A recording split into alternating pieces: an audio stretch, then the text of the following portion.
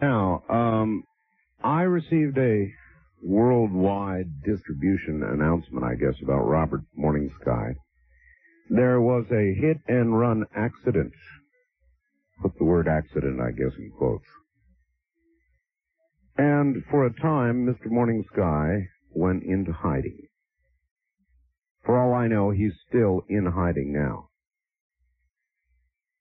He sent first a fax regarding that, then this announcement. Ladies and gentlemen, for just over 1 year, I've had the honor and the privilege to be able to share the story of my grandfather's rescue of a star being.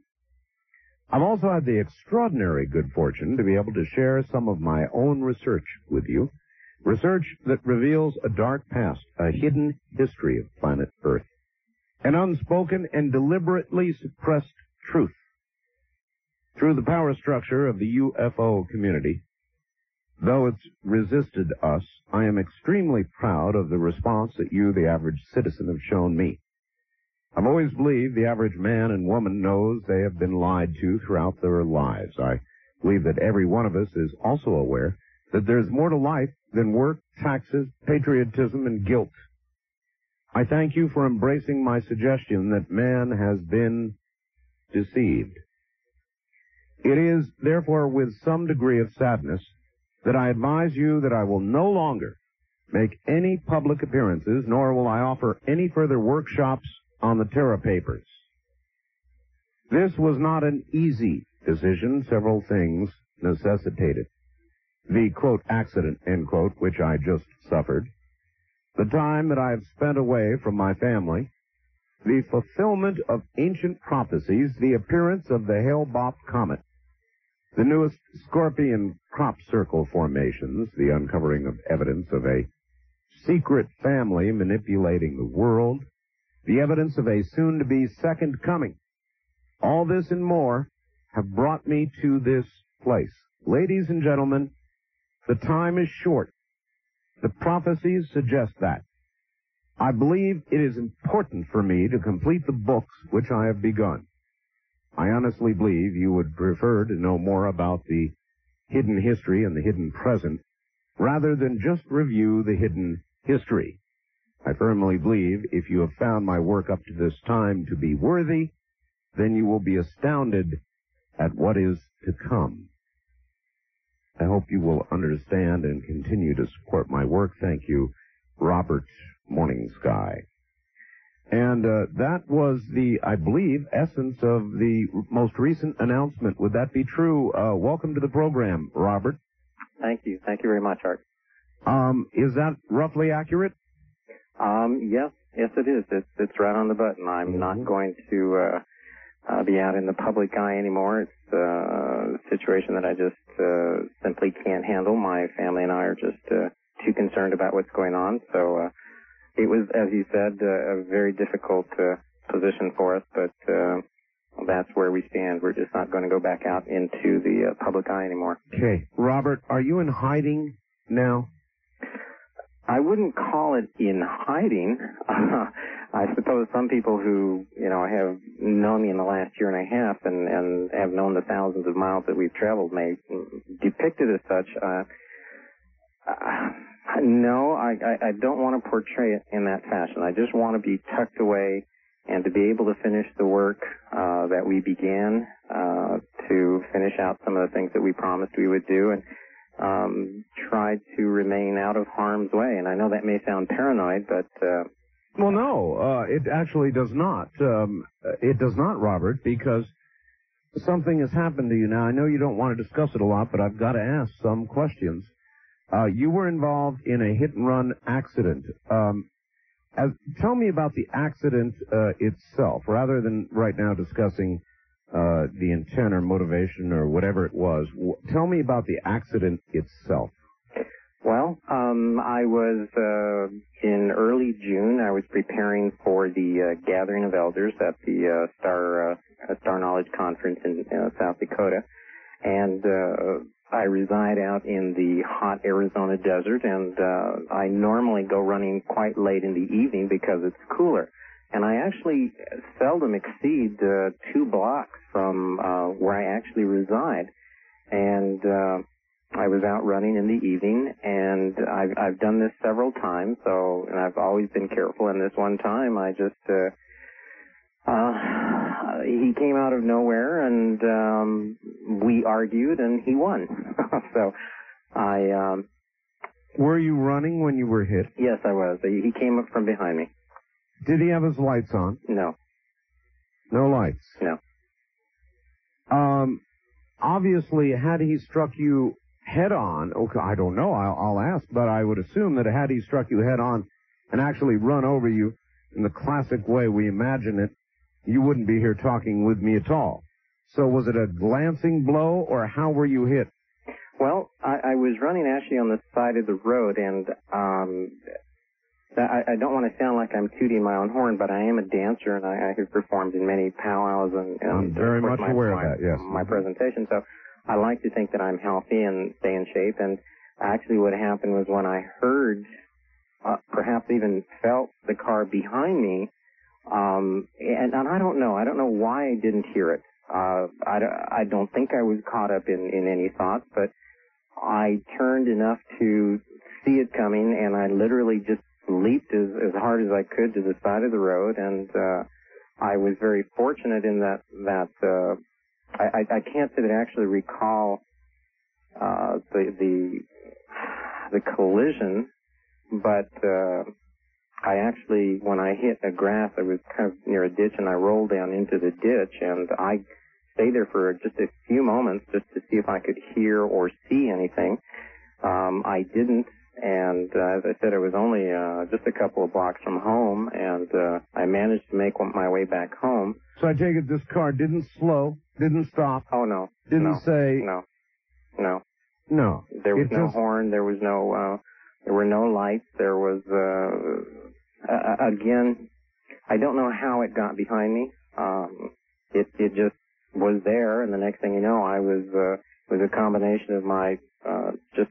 I guess out of sheer panic or reaction, I jumped to the side. And, yeah, sure. What time of night was this? Would have been about somewhere between 11 and 11:30 in the evening. So somebody tried to murder you. I mean, at 11:30 at night, Robert, dead dark, no headlights, not stopping after the accident. Somebody tried to murder you. I don't see how else anybody could add that one up. I'd like to say that it was. I think because we haven't had a chance to talk about it, I think it had to do with the newest research. I think it had to do with some papers that we sent to Europe. Yep. I think I don't know. I want to just maybe describe it as a warning as opposed to a deliberate attempt. I'm very familiar, as I'm sure many of your listeners are, when there is a professional who is out there who is trying to do something, they seldom miss. I mean, that's true. So that's true. But that jump may have saved your life, and you really can't afford to take a chance that your assessment is right. That if they'd really wanted to kill you, they would have killed you. Obviously, you can't afford to take that chance. So. Let's take this in steps. What injuries did you suffer? I suffered a cracked thumb, 2 cracked ribs, and a torn ligament in my right leg. It was my right leg that took, I believe, that took the brunt of the collision. Okay. And I tore a ligament. And you tore a ligament. So, yes. So you've been for some time. How long ago was this, Robert? You know, the most interesting thing, it happened on June the 6th. June 6th. And the reason it was interesting to me is because I have a young man in Los Angeles who called me that very same evening, and we were talking about, do you realize what a momentous day it is? And I said, well, I'm not exactly sure what you're referring to, but he was looking at the calendar, and he came up with 666. Right. And I thought, well, that's interesting. It's going to be, let's see what happens today. And wouldn't you know? I mean, what an interesting... I got a lot of calls about 666 on that day. So you're right. For you, anyway, it certainly was a very momentous day. And so after this occurred, or immediately afterward, you couldn't have known I mean, you must have assumed at least the possibility that somebody was trying to kill you. So, what did you do? Did you gather your family and get the hell out of Dodge? Did you go to the hospital?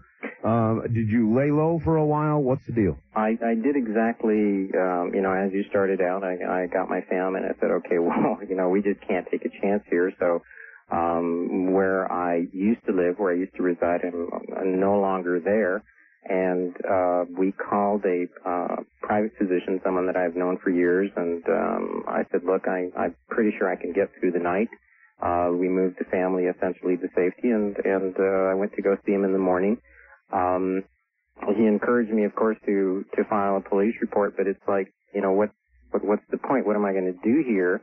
I was much more concerned with staying out of the picture, keeping my family together, and if in fact, it happened as I think it happened, that it was a deliberate warning, I'd like to look at it that way as opposed to a deliberate attempt to take me out. Let's just look at it as a warning, and we need to think about what we're going to do next. And so, would you interpret the warning to be, okay, this is a warning, this is serious, you continue down the path you're going, and next time we won't miss? Right. Yeah. Right. So even at this moment, while you say you're not exactly in hiding, you're not exactly announcing where you are. Oh, absolutely. That's correct. That's correct. Yeah. We have an office number that people can reach us and pass on information, but I'm keeping my whereabouts just essentially quiet. I just would, like the time to consider what I want to do in the future. As a matter of fact, I got to tell you that I only started answering phone calls today, and you were the first one we took. So I got to say, your timing is quite miraculous. They say timing is everything. I guess so. All right. Now, you're going to stay relatively secluded. You're going to begin to do some very serious writing. Yes. Tell us, if you would, what was the information that you were in possession of that you think led to this warning? Okay. Not too long ago, at the end of May, I received a package in the mail from an individual in Europe who publishes a magazine, and said, listen, Robert, would you please take a look at this material? My passion in the research that we have been doing has always been linguistics. And he said, would you please take a look at the linguistics, look at this new information, this new data? And I will go so far as to say that it was from France, the information was, and it was in regards to the Templar Knights.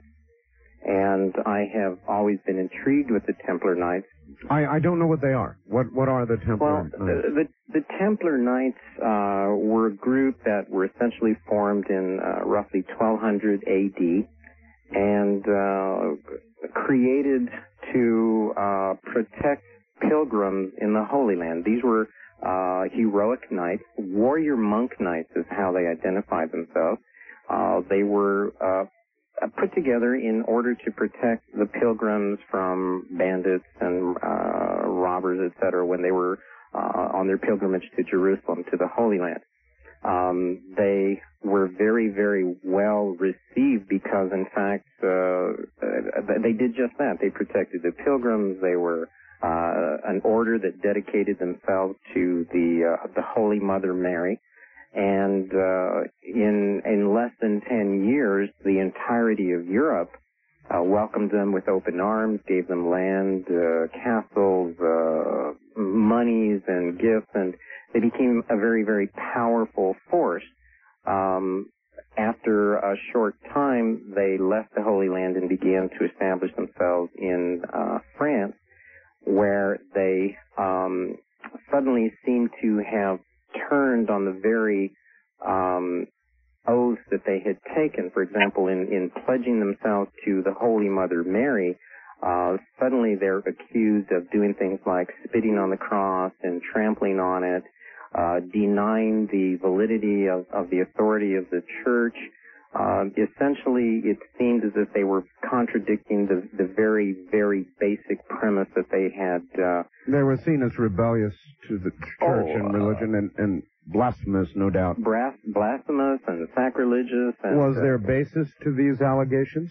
Well, in fact, there appears to be. The Pope himself, along with King Philip V of France, trumped up some charges, and one of the things that came out of the trial was that these Templar Knights, a holy order dedicated again to the Virgin Mary, I cannot stress how important that was, they actually were accused of and admitted to having in their possession this very mysterious head. It was known as Baphomet.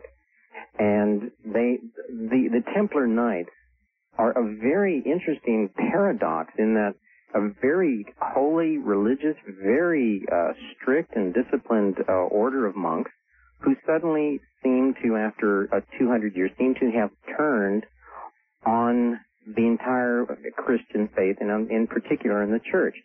What has since transpired, and there are several authors who, and I've got to give a lot of credit to Bayesian Lee and Lincoln, gentlemen who wrote Holy Blood, Holy Grail, Messianic Legacy. They researched it, and they discovered that apparently the Templar Knights were very well aware and seemed to have some sort of documented evidence that showed that, and well, here we go with your readers, or your listeners, I'm sure some will get upset, but there was documentary evidence that Jesus did not in fact die on the cross, but that he survived. And apparently what the Templar Knights were doing were having the truth that Jesus was still alive, and in fact, let's add some more logs to the fire, Jesus was married and had children. The children fled to France with their mother, and that in essence there was an entire line, a lineage descended from Jesus living in France. The Knights discovered this, they had pledged themselves to the Holy Mother, Mary, and in fact began to defend this lineage from Jesus. This in turn then prompted them to say, okay, wait a minute, if Jesus is alive and if he lived and he has descendants, who better to sit on the throne and head up the church than a descendant? This then, of course, gives them reason to turn and deny the church, to deny the cross, because in fact Jesus didn't die. And so I'm getting the picture. Right. So the Templar Knights, and again, there is documented evidence. There are historical records that not just I, but several other people have been able to dig up that showed that there was a line descended from Jesus, alive and well in France, and that the Templar Knights were aware of it. And this is, anybody who begins to look into this story has to be incredibly intrigued with, the possibilities, not just in the past, but what happens if, some of these descendants are still alive today. All right, so this script was sent to you to decipher, to translate, to decipher. Exactly. I had already done some research on these individuals and had sent this gentleman some information on them in the past. And he said, look, I have some new information. Take a look at it. And I did. And by going through a linguistic analysis and tying it in with some of the pieces that we had here, I was extremely excited. I was beyond myself, because one of the things that had always plagued me about these Templar Knights was this very curious, this very mysterious head that they were supposed to possess. It was a bearded head, according to most. And it had always bothered me. It's one of those puzzles that sticks with you and it just won't let go and it won't let go. And I had known about this for many years. And this new information allowed me to linguistically break down in French, in Latin, and in the Egyptian the identity of this mysterious head. All right, hold it right there, Robert. We're at the top of the hour. Relax. We'll be back to you. My guest is Robert Morningsky. Back now to Robert Morningsky. Robert, all right, we've been talking about the Templar Knights, which I understand has some connection, loose or otherwise, some say, to the Freemasons. Is that correct? Yes, sir, that's correct. All right, and you mentioned the fact that they came to believe that Jesus did not die on the cross, so it's easy to understand why the Christian world would be out head hunting, more or less. Right. You mentioned a head. What do you mean by this head you were talking about? Well, when the Templar Knights were brought before the court in France and essentially the Pope, one of the accusations was that they had in their possession, if not a real head, at least a symbolic head, though at the time they were accused of actually having what I guess would essentially be a mummified, bearded head. And the Templar Knights, quite to the surprise of many of their admirers, admitted to the fact that they did have this head in their possession. But then the accusations began to fly that they revered the head, that they prayed to it. I understand. What was the head, supposedly? Of what? Well, the descriptions in all of the books, that if there are any descriptions at all, described it as a man's bearded head. They did, the Inquisition did, in fact, in an inventory of the Grand Lodge, they listed a head, and they gave it a very, very cryptic title. It was, in Latin, it was caput, C-A-P-U-T, and then the numbers L-V-I-I, which effectively mean 58 in Roman numerals, and then a very curious little letter M. So the designation on the inventory, based on a description by one of the Templar Knights, was caput 58, and then this very curious little M. Mm-hmm. And it had never been deciphered, though many people have tried and suggested it was essentially the head of Mohammed, and on and on. There were many, many things that, many kinds of strange things attributed to it. It was a very curious piece of material that assisted when it was sent to me by this gentleman in Europe. I looked at that, compared it to some of the ancient Egyptian and Hebrew letters, and found that, in short, the identity was revealed. It was quite astonishing, and I was absolutely excited because this head had plagued me for so long, only to find out what its identity was. But I have to tell you, years ago, when I was part of the real world, I worked with newspapers, and I had been raised as a writer-reporter in the media, and had to have 3 sources. So, in fact, I went to some ancient Hebrew sources, Hebrew Aramaic, and then I went to some French sources, and in fact was able to verify the linguistic analysis of the head and who it represented. Unfortunately or fortunately, this suddenly opened up a floodgate, and it was the identity of head suddenly not only supported the fact that the family of Jesus or his descendants were alive in France. And again, I've got to let you know that I am not the only one who has come to this conclusion. There are several authors in Europe who have greater documentation, who have been able to verify that there are, to this day, descendants of Jesus alive in Europe. However, what happened for me was that the deciphering of the head, of the identity of the head, allowed me to trace it back not only to the time of Jesus and Mary, but even beyond, into ancient Egypt, into ancient Samaria. And all right, well, don't hold us in suspense. You know the identity of the head. What is it? A lot of your listeners are, I'm sure, going to be sending daggers and poison thoughts my way. However, they do it all the time, so go ahead, just give it to us. The head itself, I am not convinced that it was the actual head, but at least the symbolic head, was not that of a bearded man. In fact, the linguistic breakdown of caput 58 identifies it as the symbolic head of the Holy Mother Mary. The term in ancient Aramaic and Egyptian kaput is essentially the same root as kaput, which means beard, but in fact it means head. This was the symbolic head of the Holy Mother Mary, not the Virgin Mary, but the Holy Mother of the children of Jesus. In fact, the Templar Knights had pledged their oath and their lives to the wife of Jesus, not to the mother of Jesus. Do you still have these papers? Yes, sir, I do. You do? Yes. Now, and through the reading and the interpretation of them, you have come to believe that this is true? Yes, sir. I have at least 3 sources, and again, probably half a dozen authors in Europe. The documentation is there, and once the head is looked at as a symbolic head of Mary, suddenly not only the name, but several connections with the temples of Isis, the Delphi Oracle, several things occurred that all brought it to life. Okay, well then it's not really hard for me to understand why somebody tried to knock you off or warn you or whatever. Well, it's obvious why. And, if I open phone lines now, they would oratorically try and behead you, believe me. No, I have no doubt. Yeah, all right. So now you've got these papers. You've come to believe this.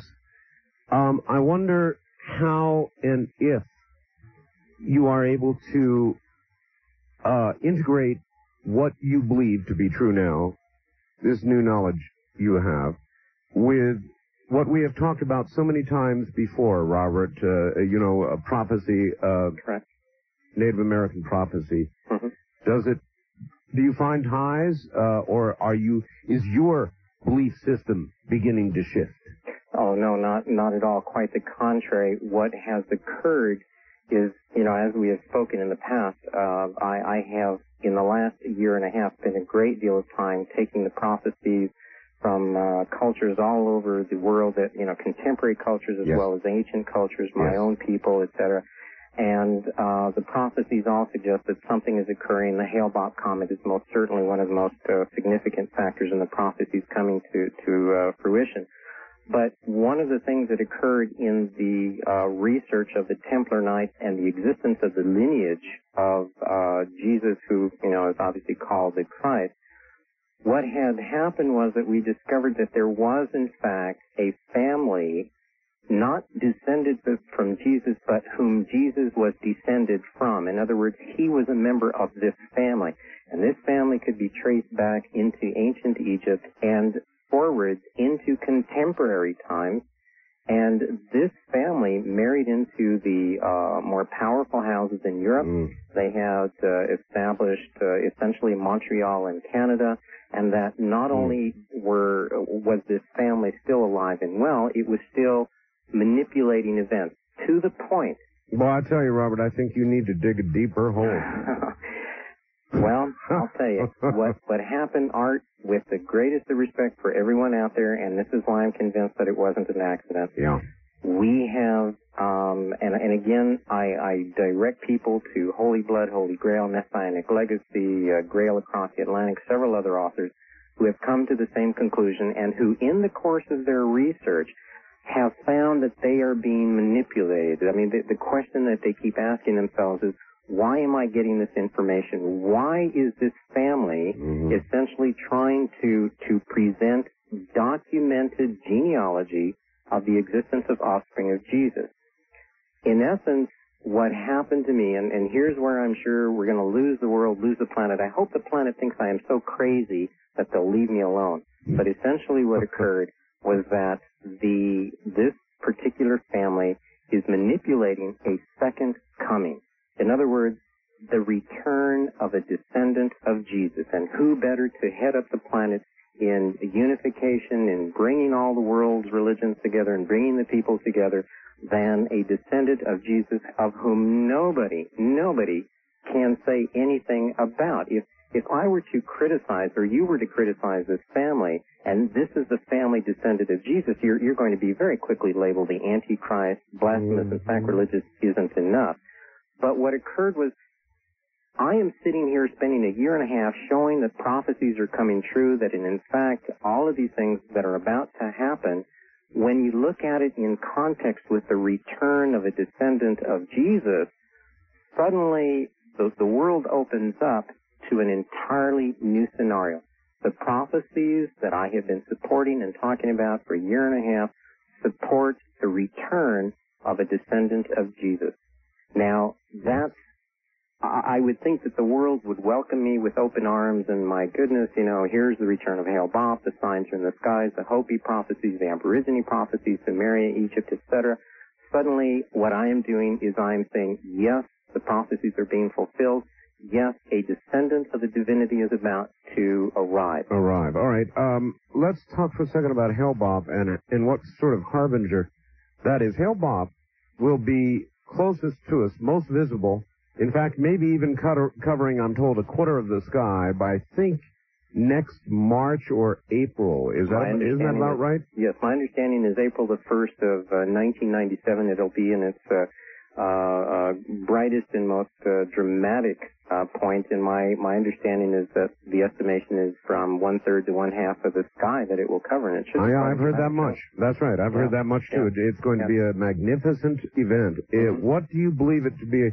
What is Hail Bob? Is Hail Bob, I've heard it called the Blue Kachina, is it? Yes, I am the one who originally started calling an old Kachina figure the Blue Star.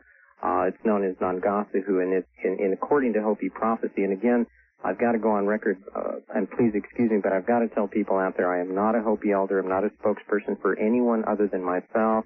Okay, having said that, I've got to stop you right there, because one of the messages that I've received from many people, and I'm going to ask you about it, Robert, is, and you can just shut your mouth or tell me you can't talk about it, but it's being said everywhere that you are in possession of the final 4 Hopi prophecies.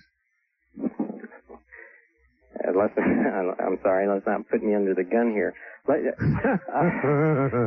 I'm told that now. I'm going to start by denying emphatically that is the case. On the other hand, I am sure that anyone who is familiar with any of the ancient cultures and the primitive societies, whatever that is, I'm really proud of the word primitive. Anybody who holds prophecy is not about to declare to beings outside of their own culture that they're the holders of prophecy. I mean, all right, so in other words, if you had it, which you officially deny, you're telling us if you had, I heard that. Mm-hmm. If you had it, you wouldn't tell us. That scenario is true. If I did, I wouldn't. I would be putting myself on the line, and I'd be asking for another argument with another bigger vehicle, probably. So. I can. Okay. They're not going to do that again. All right, I can read between the lines anyway, and so can everybody who's listening. So let's return for a second to Hail Bob. Hail Bob is going to be a major event. The entire world is going to look to the sky and see something quite amazing in about a year, less than a year now. And what do you believe it is? What is the Blue Kachina? What does it mean? What is it the harbinger of, Robert? In Hopi prophecy, there are numerous stories and legends about the end of the fourth world. We are considered to be in the fourth world now, and that is coming to a close. And there are prophecies that suggest that at the end of the fourth world, one of the first signs in the skies will be a figure that is known as Nangasahu, a Kachina, a spirit, who will be recognized because he has an extraordinarily long tail of feathers that he wears around his head, and he has a bright blue face with a black 4-armed star immediately on the face. This is a very mysterious star spirit. Most elders who know don't even talk about him. But the first sign that the fourth world is about to end is that this spirit will appear in the sky. But what makes it distinctive is that it has a tail that, according to prophecy, stretches 1/2 of the sky in length at night. Now, obviously, Hail Bob is fulfilling this. There are several other little small details in the myths and legends that suggest that the Blue Star Kachina Hail Bob is returning. There's another myth, another legend, and I'm really doing it a disservice by calling it a myth or a legend, but most civilized people are happy for me to label it that. But a legend suggests that there will be, at the end times, a return of another spirit known as Bahana. There are some Hopi elders who have interpreted it to mean the Great White Brother, and have attributed the identity of Vahana to be some member of the Anglo race who will assist the Hopis in achieving their rightful place and bring peace and happiness to the Hopi people, etc. But in fact, the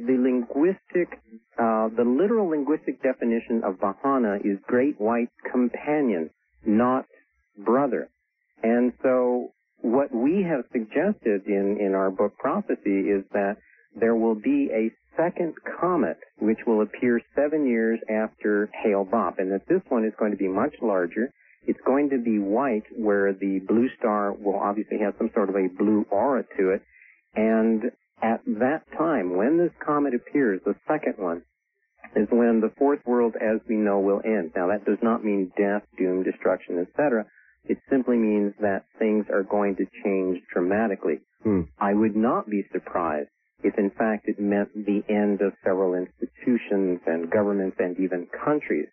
However, this is not a forecast of gloom and doom. It is a forecast of change. Well, that, again, I think we've had this discussion before. It depends on how you look at it, and I understand that you look at it, and many others do, actually in a very hopeful, positive way with regard to change.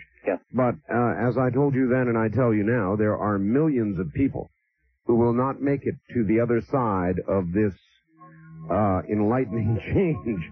And so there are many ways for many people to look at what this prophecy seems to suggest will bring upon the world. Hold on, Robert. We'll be right back to you. My guest is a Native American named Robert Morningsky. Stay right there. Right, back to it we go.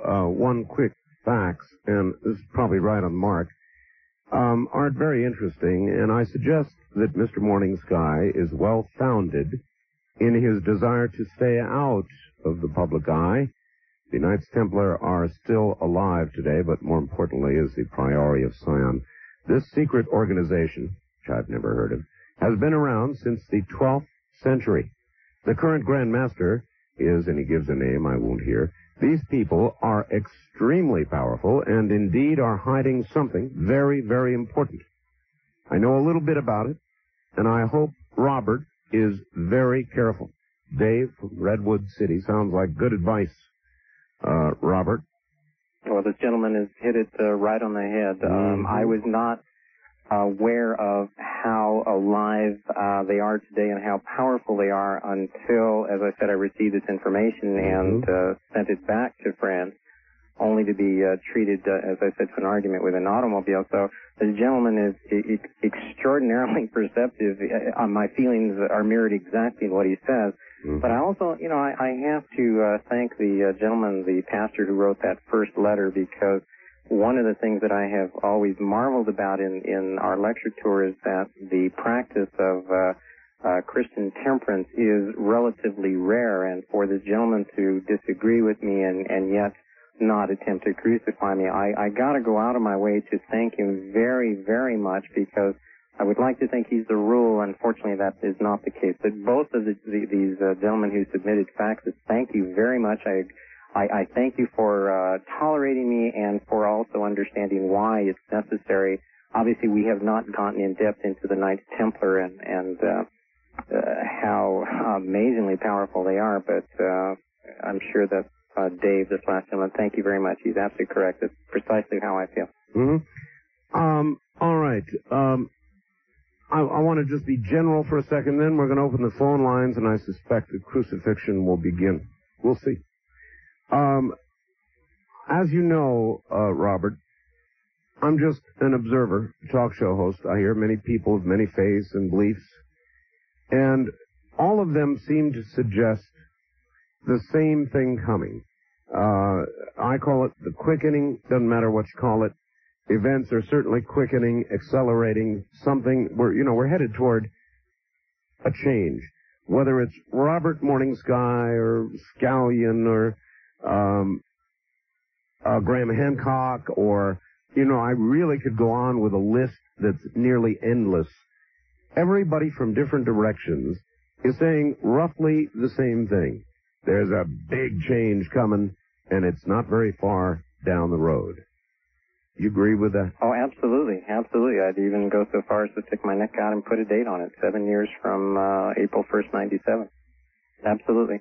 You know, like you need your neck any further out than it is. You know, somebody who came over this afternoon asked me, you really going to do this? And I said, you know, if there's any forum where I'm going to get a fair chance, it's with Art Bell. And so if perhaps what I can do is portray myself as so far out that it's not worth listening to me, save for the handful of, you know, truly dedicated researchers and people who want to know. Mm-hmm. Maybe that's what I need to do is to, you know, really sound like I'm so far out that they'll leave me alone. And I'm grasping at straws here, but the one thing that I want to do in the remaining time that I have with my research is to simply present the material, and let people take a look at it and let them decide for themselves. I have no problems with anyone who examines it and rejects it or sets it aside. I obviously have a problem when people won't even look at it or label it before they even examine it. All I hope to do is to present some material and then let the world run with it from there. I frankly am extremely proud of the response we've had from the public. As I said in the letter that you read, I think the general public is a lot smarter than our world leaders and supposed messiahs would have us believe. I mean, we are much smarter than that. All right. Stay good and close to the phone, Robert. We're going to take a few calls here, and they are unscreened calls. Let's see what we get. First-time caller line, you're on the air with Robert, Morning Sky. Hello. Hello. Yes, sir, you're on the air. Where are you? I'm in a place called Puyallup, Washington. Puyallup, Washington. Yes, all right. How are you doing? Fine. I just want to say I've tuned in just recently, and I've just received a new book from, the Book of Mormons, and this sounds awful familiar, and I've got to agree with the guy. I've got to research it more. All right, well, you've got your radio on, don't you? Yes, I do. I can step into another room here. That's quite all right. We'll just take that as a general agreement, and thank you for the call. West of the Rockies, you're on the air with Robert, Morning Sky. Hello. Hello. Robert is a friend of mine. All right. Where are you? I am calling from Santa Cruz. Santa Cruz. All right. And I just wanted to tell you, I used to lecture at the United Nations on the Knights Templars. And when I was there last in 1989, there was another young man lecturing on the Knights Templars along with me. He went back to Arizona, where he is from, and was immediately threatened by a government man. He was told that if he said any more on the Knights Templars, something bad might happen to him. Mm-hmm. And so he took the threat quite seriously and gave up the research. I take it, ma'am, then, that you feel with what Robert Morning Sky has done, the papers he has, the belief system he's embraced, he is in danger. I believe that there are people around who do not want the truth about the Templars to come out.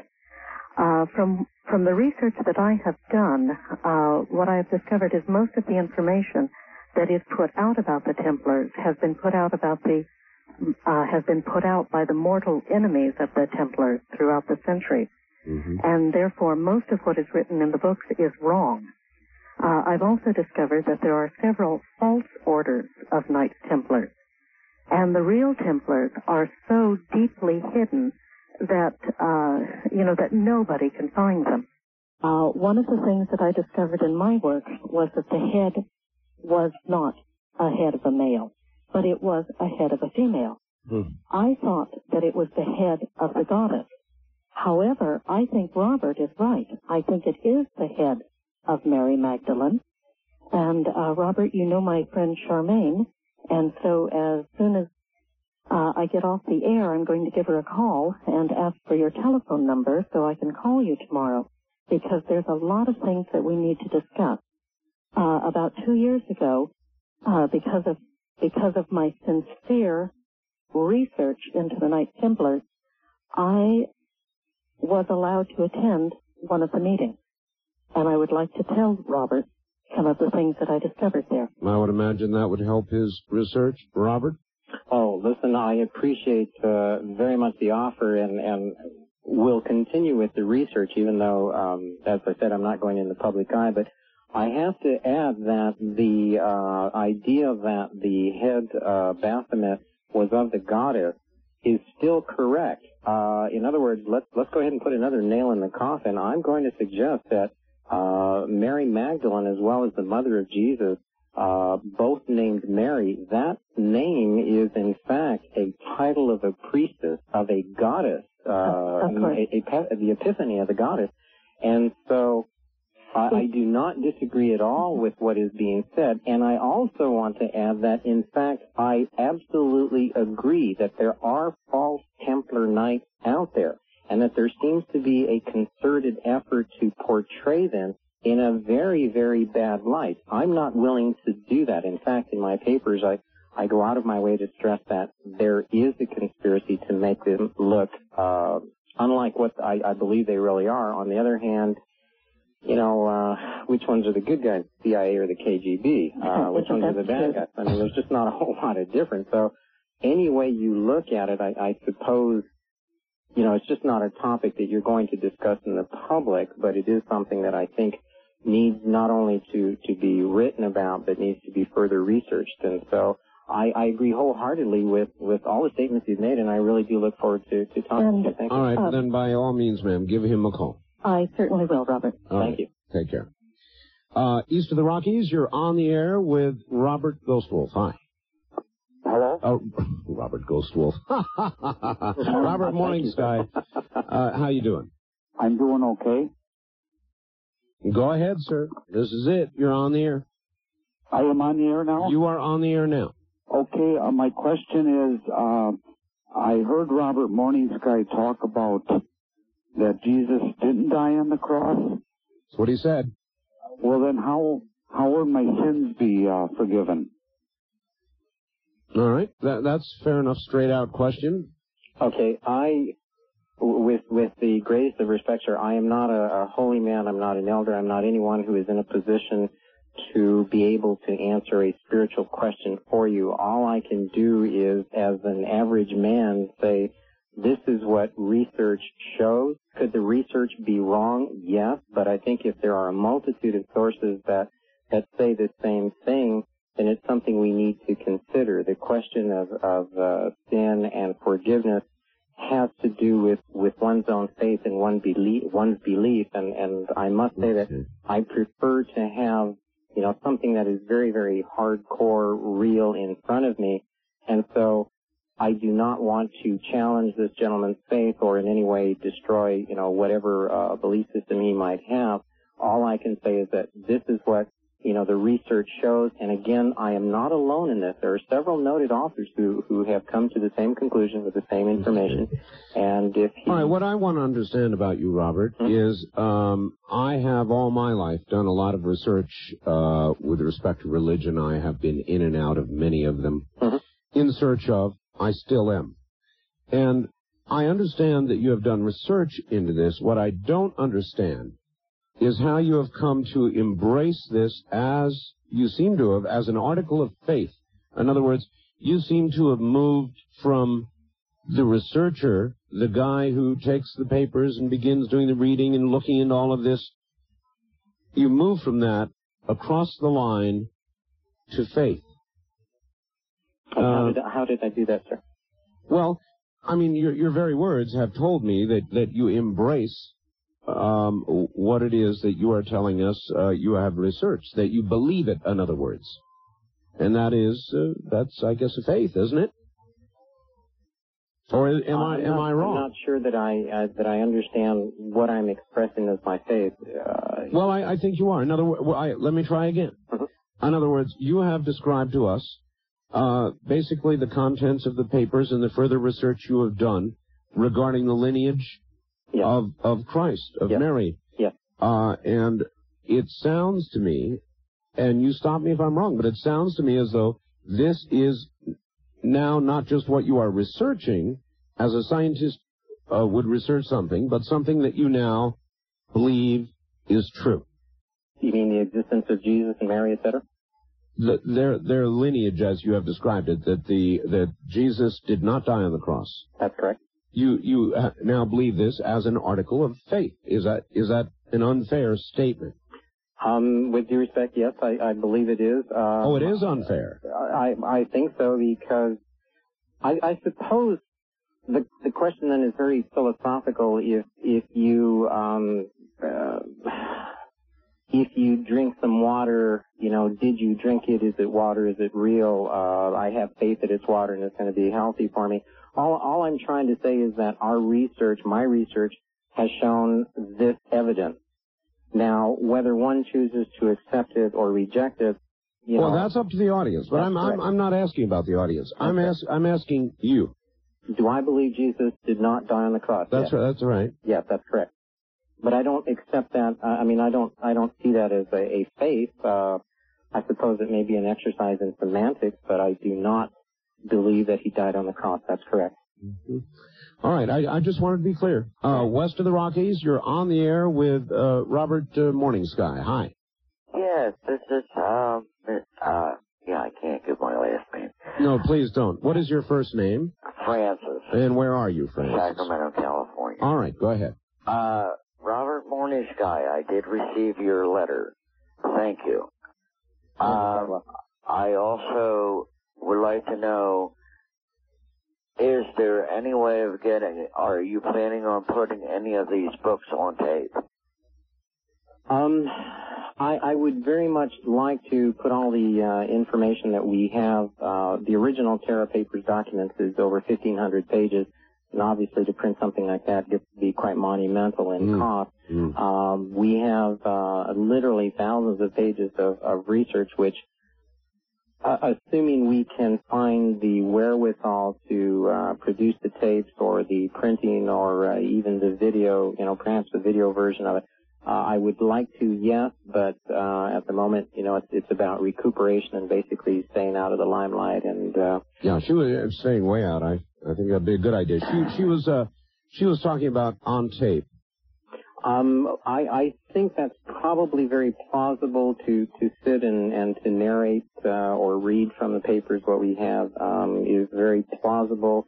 I think it's very likely, assuming again that once we get past the medical bills and these other things, that we can do that. Yes. Yep. All right.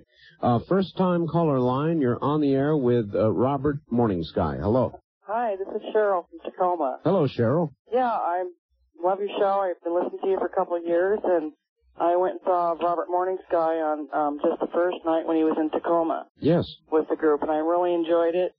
I got kind of shy and took off real quick afterwards because it was terribly interesting, and I did a lot of reading Zechariah Sitchin's books, and really enjoy your show and really enjoy learning. All right. Well, we'll just take that as a thank you, and there you are. Wildcard line, you are on the air with Robert Morningsky. Hi. Hello. Hello. Calling from California. Yes, sir. My name is Richard. Yes. Mr. Morningstar, is it possible... Morningsky. Morningsky. Is it possible that these royal bloodlines births, which apparently they believe they are, since they're descendants of Jesus, have fabricated this this genealogy? I believe that's the case. Yes. And again, I want to make sure that my expression that it is my opinion, belief, is an exercise in faith. I have documentation which has led me to this conclusion. I have two other things. I also believe that there are people on earth that believe that they are the royal descendants of Christ, with the union with Mary Magdalene. However, I don't believe it's accurate. I believe that it's a scam in order to enslave the world because they believe they are destined to rule through royal bloodline. It's funny because the paper which was the result of this new information was somewhat over 40 pages that I sent back to the gentleman in Europe in the hopes that they would print it there. I was very concerned about printing it in the United States. What I had actually entitled the paper "The Second Coming Conspiracy," and in fact I outlined with documentation essentially what you are saying. I believe that the genealogy is fake. I believe it is a conspiracy to plant a supposed descendant on the throne in an effort to either create what might be called the one world order, or I believe it is a power play. I absolutely agree. All right, listen, you two, I've got to hold you right there. Frankly, I can't remember his name, but the fellow the Ayatollah gave the death sentence to in a lot of ways is probably safer right now than Robert Morning Sky, and he is my guest. It is a very unusual topic, and we're not done with it. So everybody stay right where you are, and we will be right back. This is CBC. Well, the faxes I'm receiving range from blasphemy, of course, to things like, Go Robert. Art, one question, how does Robert Morning Sky currently earn a living to support himself and his family? We'll ask that in a second. Another one, dear Art, Mr. Morning Sky is right on the money. Thanks for having him on. And suggests I read books on the subject and so forth. I know very little about the Templar Knights, more tonight than I guess I've ever heard. I think that if there were a modern Inquisition, Robert, we would now be speaking with you as you were laid out on a table, probably with ropes on your arms and your legs, and we'd be able to hear the guy turning the little thing that would tighten it up, stretching you yet another inch or two every time you open your mouth. I don't entirely disagree. I'm surprised. I'm surprised at what has occurred and what has transpired, but I'm... So am I. It's very... I am so very, very proud of the research that we have produced, and then to go, and I have to thank you again very much for the opportunity to talk with you, but then to have the faxes and the kind of response that you're getting, which are basically saying they agree.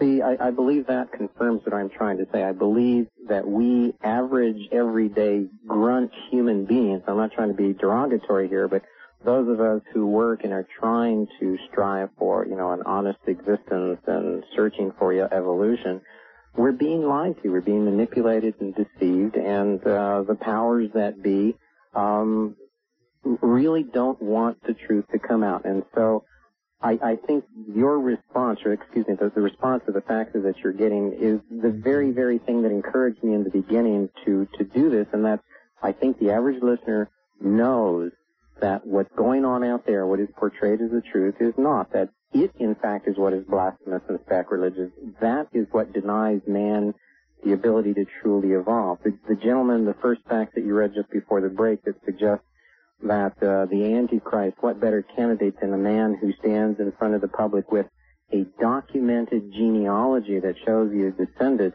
I absolutely agree, and I believe that is exactly not only what is happening, but what is going to happen. And all I can suggest to the listeners is beware of anybody who stands in front of you and says, I am the Messiah, the Savior, descendant of this or that. Anyone who portrays himself at this time to be the leader, the Savior, the chosen one, the anointed one, if anyone deserves the title Antichrist, or at least I prefer the title anti-mankind, those are the individuals who are out there, and unfortunately there are far too many of them out there. All right, well, if I can draw any comfort from any of this, then it wouldn't be me. They're constantly calling me the Antichrist, so... Oh, I would wear that proudly, sir. Look, one more question, then back to the phones. It is about your fellow Native Americans. I mean, you're definitely outside the teepee on this one. And I wonder how other Native Americans that you have spoken with react to your information. Well, I was extremely surprised, but again, very, very proud to just recently, 2 weeks before after the accident occurred, I had been invited to attend a gathering of elders based, the premise of the conference was to talk about the star knowledge, about the wisdom of star beings, etc. Yes. And again, not being someone who has any official status or position, I don't have any titles, to be invited to address the elders of Native America as well as the general public, to be on the podium with people like Wallace Black Elk and several others very noted and respected elders. Yes. I found it quite an interesting paradox or contradiction, because here I'm denied any status or position within my own tribe, and I'm not petitioning or asking for that. I can live quite well with that, fate. But to be then invited by other elders to stand with them and address this, I was very, very proud. Obviously, I was not able to attend the conference. I was very disappointed, but what I would say is that by and large, those individuals, the elders who are holding the star knowledge, one of the things I have discovered after the fact is that they did not attend the conference, that they themselves have had some difficulties. In fact, one of the elders who did speak at the conference, I was called just last week and was advised that he is missing. I'm sorry to hear that. But again, Robert, to concentrate on my question, their reaction to your information. Off the record, when we are on the back country of the reservation or behind the scenes at the powwow, they're very supportive. On the record, in front of the public eye, in front of the media. Wouldn't touch it with a 10-foot pole. That's correct. That's kind of what I thought. And I understand the position. And so I'm not offended by their position at all. All right. West of the Rockies, you're on the air with Robert Morningsky. Hello. Good morning, gentlemen. Good morning. This is Jay over in Henderson. Hi, Jay. This is more fascinating than usual. I hadn't thought about the Templars for years. And here I turn on the ever-fascinating Art Bell, and what is he talking about, the Templars? You never know what I'm going to be talking about. I never know. This is more fascinating than you realize, because everything I read, I'm pushing 70 now and hadn't thought about the Templars for many years, and this morning I think about it. As I said, I'm repeating myself. But there was general consensus. I was led to believe that the Order of Templars died in Malta in about 1500. And here is your guest saying that they are alive and well, and for whatever purpose they are here, they're here in the second half of the 20th century. Yep. And God bless us.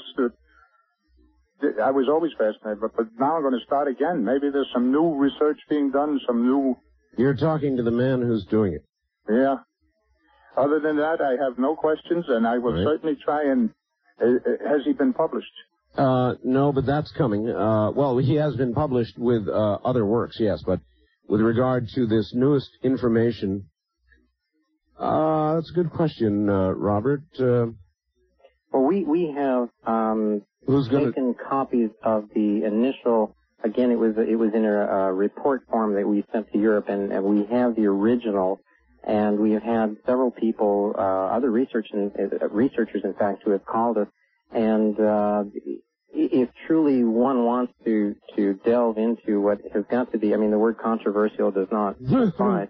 Yeah, maybe you can produce a nice, easier-to-burn version.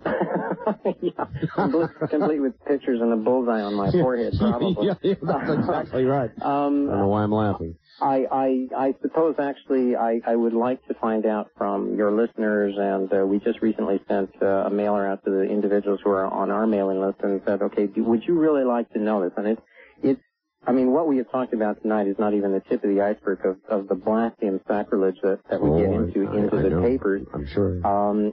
And I will say that, yes, effectively, the Knights were supposed to have been disbanded, supposed to have disappeared in the 1400s.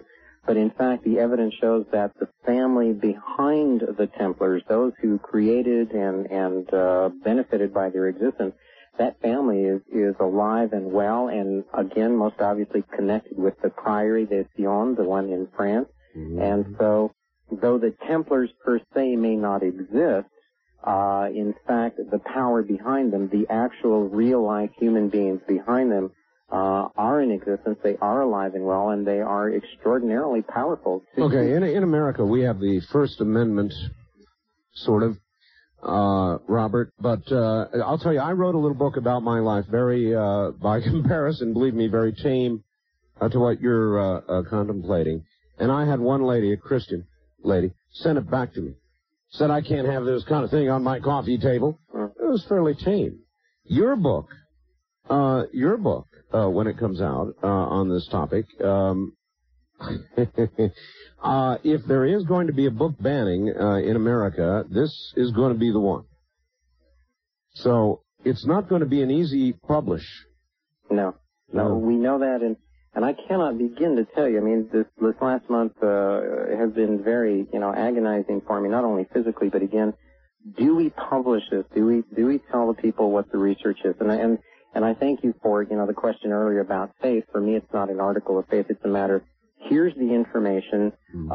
Please let us not crucify the messenger. Let me allow you simply to present to you the information, and then you deal with it, as you wish. And certainly, I mean, I know the contents that are in here, and my wife agonized about this all month long, and because of the content, because of even the possibility that we would publish it, and the backlash that would come out of it, that's one of the reasons that motivated us to simply say, look, no more in the public eye.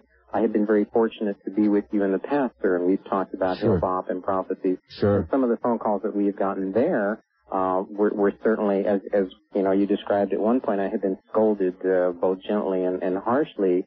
That, as you said, does not compare to what our research has found, and I find it a mixed bag here. It's a blessing and a curse, because for me, I have suddenly had several historical problems, unlocked, and it directly ties into what is happening today, 1996, 1997, what is occurring, and I cannot tell you how difficult it is to be sitting on this material and not know whether I want to publish this or not. I understand. First-time caller line, you're on the air with Robert Morning Sky. Hello. Oh, hello, Robert.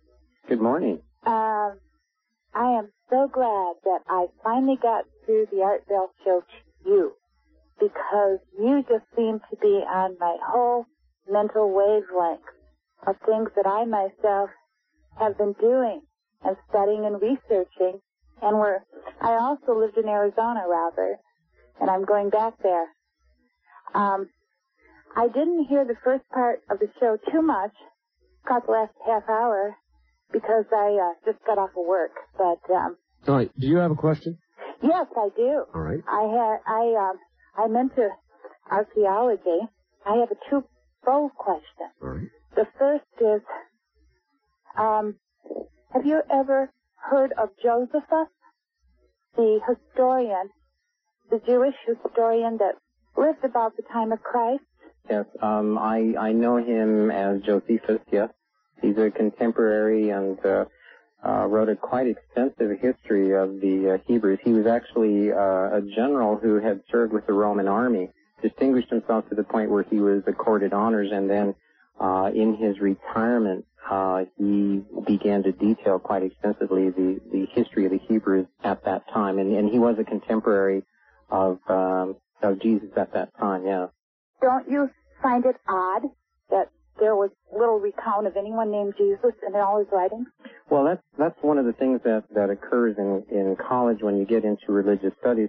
Josephus, who was a remarkable man and who recorded some of the most minute events, transactions, business dealings, who was very, his published works go into the hundreds and hundreds of pages, and being a contemporary of Jesus, one of the difficulties with the scholars who are studying Josephus is that there is essentially only one paragraph that has any mention of Jesus, and because of the way the letter flows, it is very obvious that somebody inserted that paragraph after the fact.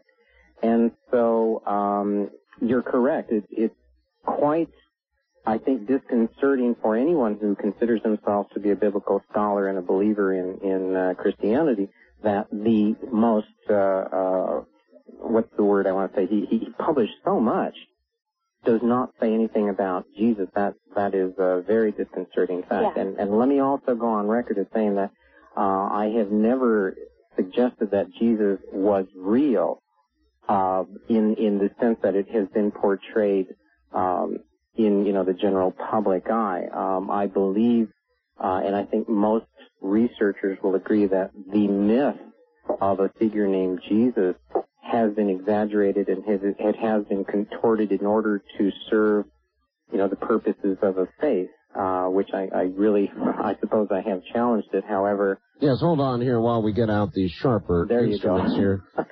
I am not persuaded that Jesus, the persona in the Bible, or excuse me, in the New Testament, existed. I do believe that there was an individual who the Essenes referred to as the teacher of righteousness.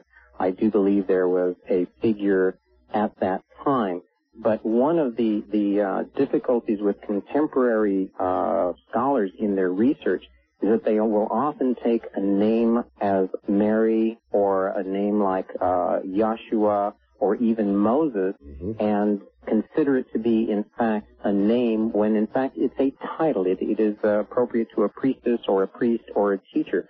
And so I'm going to suggest that Joshua or the figure that we call Jesus, that is, in fact, a title and not a name. It refers to a teacher. Robert, we're about the bottom of the hour, but I want to try this one out. If I had you on the rack right now, and I had a nice sharp instrument, I was beginning to slice open your belly and expose your innards so that you might see them yourself, and telling you, either you embrace Jesus now and renounce everything you have said that you believe you have discovered and apparently believe, or we're going to start pulling out the pieces here until you either decide or expire one of the two. Would you be busily renouncing, or would you be busily holding on till the very end? I suggest that my response would be that Jesus, the teacher, was righteous. Christianity sucks. Okay, the intestines are coming out, and we are taking a break. Now to Robert Morning Sky, 2 faxes of note here. The first one, Robert, there are billions of people on the planet that could care less about Christ or Moses, or for that matter, our Bible. Can we please put religion aside for the moment? Ask Robert specifically what his research indicates about our origins, who we really are, where we're going. Let's give God a rest for a moment and try to gain some knowledge. That's Mark listening to... Mark in Palm Springs, I guess. What would you say to that? It's a very good question, and it's actually the question that began my career and my research years and years ago, and I think most people are plagued by that same question. Mankind's origins are essentially, whether one calls them divine, star beings, extraterrestrials, or whatever the case might be. Our research, as well as, again, other noted researchers, Graham Hancock and Balvell and several others, Zachariah Sitchin, not to, you know... I had Graham on last night. Oh, he's a fantastic man. I really admire his work. But essentially what the evidence is continuing to suggest that somewhere in mankind's evolution, it was tampered with by beings from, again, whether one calls them the heavens, the stars, whatever one chooses. And I absolutely agree with the premise that our research up until less than 2 months ago was all headed in that direction to try to portray this very same story, to try to document this story.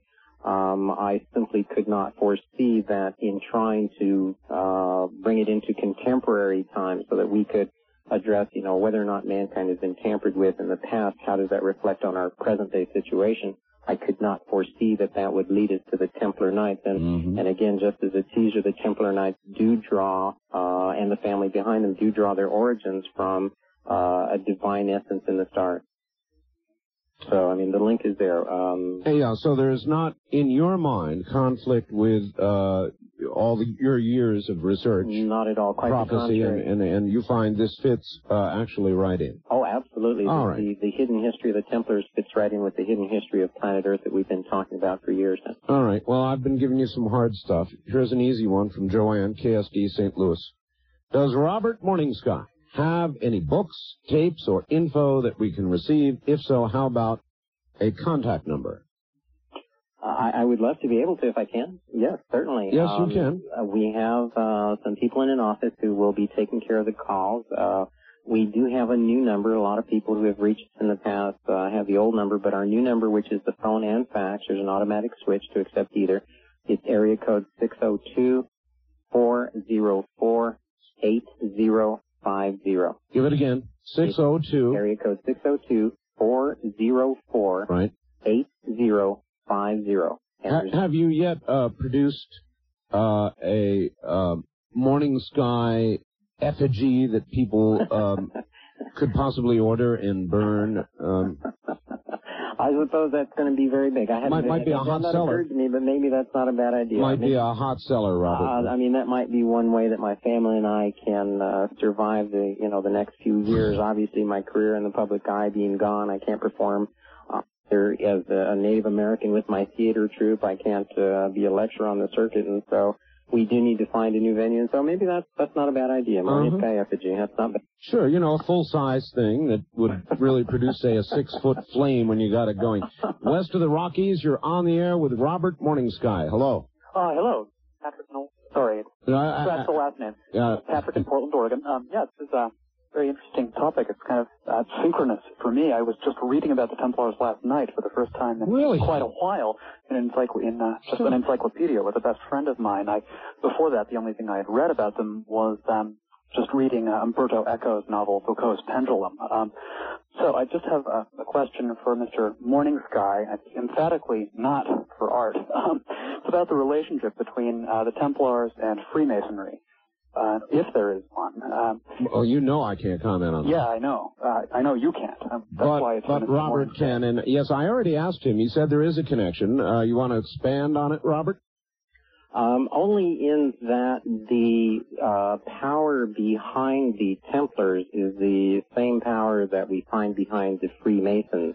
What is most clever and most devious about this family, here we go, more nails in the coffin, is that these organizations like the Freemasons, the Templar Knights, and other secret societies of note, including the Illuminati, they're the front.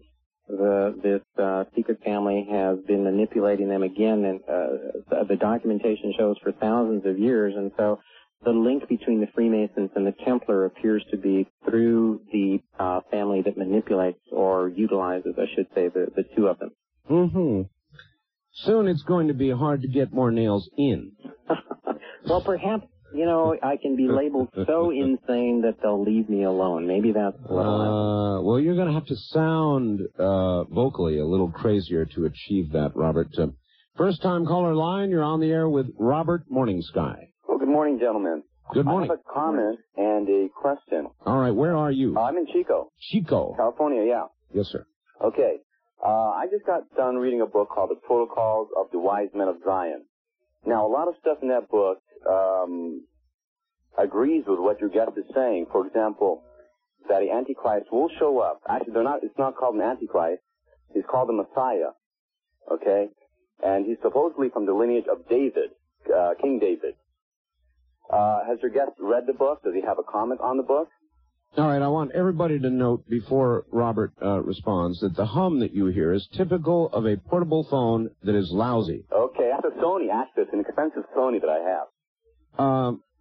My comment stands, sir. Okay. Sorry. Everybody can hear it, not just me. By the way, another point is Muslims believe that there will be an Antichrist in the near future. Okay, this was predicted 1,416 years ago, and I'm a Muslim. We believe that a physical description that nobody else has is that he will be one-eyed in his right eye, okay, and that he will lead the Jews as the Messiah. And we also believe it or not, that Jesus, the true Jesus, son of Mary, will come down and kill him. And we, as well as Mr. Morning Sky, believe that he was not crucified on the cross. But we do revere him as a prophet, him and his mother, and we believe in his virgin birth. Okay, a lot of people don't know this stuff. All right, okay? Let's let him respond. Okay, thank you. Right, go ahead, Robert. In response to the last comments about the Muslim religion and some of the basic tenets that he's proposing, I am familiar with them and agree with them, not from a religious connotation, but again from the research. In going back to the question on the protocols of Zion, I am familiar with the writings. My research, and again, not wanting to, listen to me, not wanting to upset anyone, my research does not show that the protocols are true. They're not real. They seem to have been fabricated in a deliberate effort to discredit the Jewish people, and so I'm familiar with them.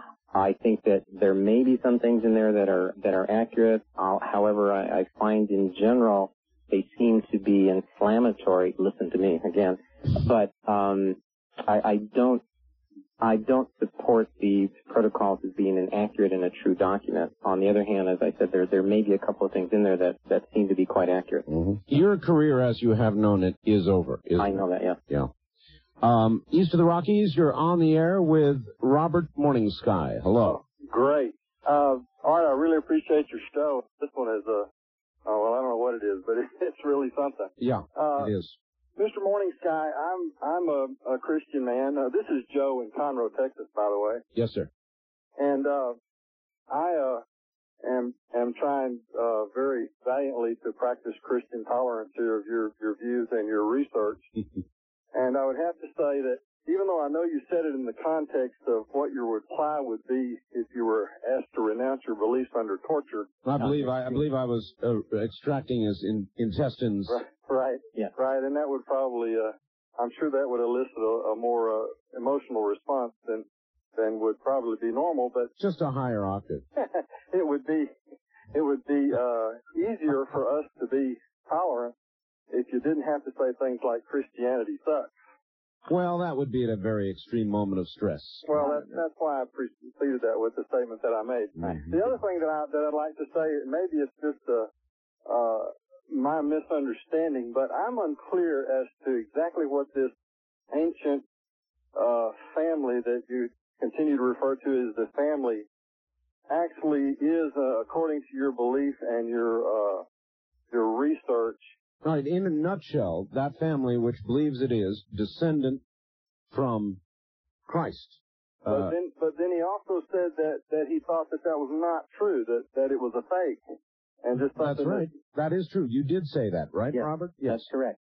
And the immediate answer to that is that this family is using a very dramatic statement, "We are descended of Jesus," as the foundation of its credibility and the power base that it is trying to create. In fact... In other words, they are using what you call the myth, right? That's correct. That's absolutely correct. But the evidence suggests that they have been here for much longer, that Jesus was descended of this family, but they have turned and reversed it. They put the cart before the horse, and they're saying that this myth and legend is what gives us credibility, when in fact they have existed for far longer than that. So the gentleman is absolutely correct, and that's the statement that I'm making. I also must say that, again, under the extreme circumstances that a very good friend Art Bell suggested, I would respond in a very dramatic fashion.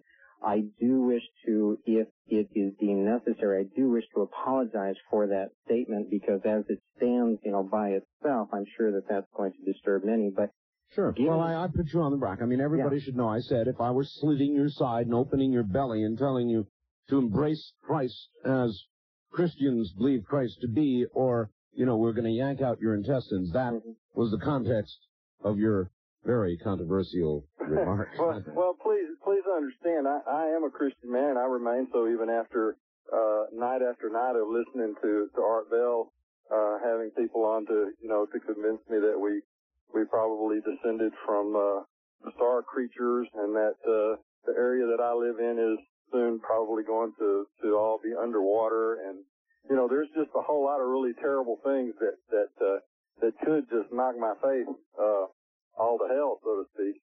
But I'm still kind of hanging on to it, and I do find the things that you're saying very, very interesting, especially the way that you seem to be able to tie it into so many of the other prophecies and various religions. And who knows, what I believe may be completely wrong. I appreciate your call, sir. Thank you. Thank you. Comments, Robert? I have to thank the gentleman again. As you at the very beginning of the program, I was very concerned that they were going to crucify me, but the response has been very, very... Show's not over yet. Thank you, but thank this gentleman very, very much. I don't want to take his faith away again. All I want to do is present the information and let the public decide, what they want to do with it. So thank him very much. Mm-hmm. Robert, I am shocked actually shocked and surprised at the phone response, the fax response. So far, I'm really shocked. First-time caller line, you're on the air with Robert Morning Sky. Hello. Yes, I would like to ask Robert Morning Sky if he's referring to the Merovingian dynasty of France, and if Jesus was supposedly not crucified on the cross, escaped and went to France, and the dynasty was from Charlemagne on, and if that has something to do with it? Sounds about right. Is that it? Holy Blood, Holy Grail? Holy Blood, Holy Grail has a lot of the very, very same information that we had been working with for a long time. I'm sure that I'm not going to put myself in any greater danger than to identify what other authors have identified as the family known as the Merovingians. And the only possible problem I may have with what you said is that apparently Jesus did not go to France, that he fled to India. There is a remarkable author from Australia, Barbara Thiering, who has done work on the Dead Sea Scrolls, and she in fact found evidence in Dead Sea Scrolls that are generally not released or translated.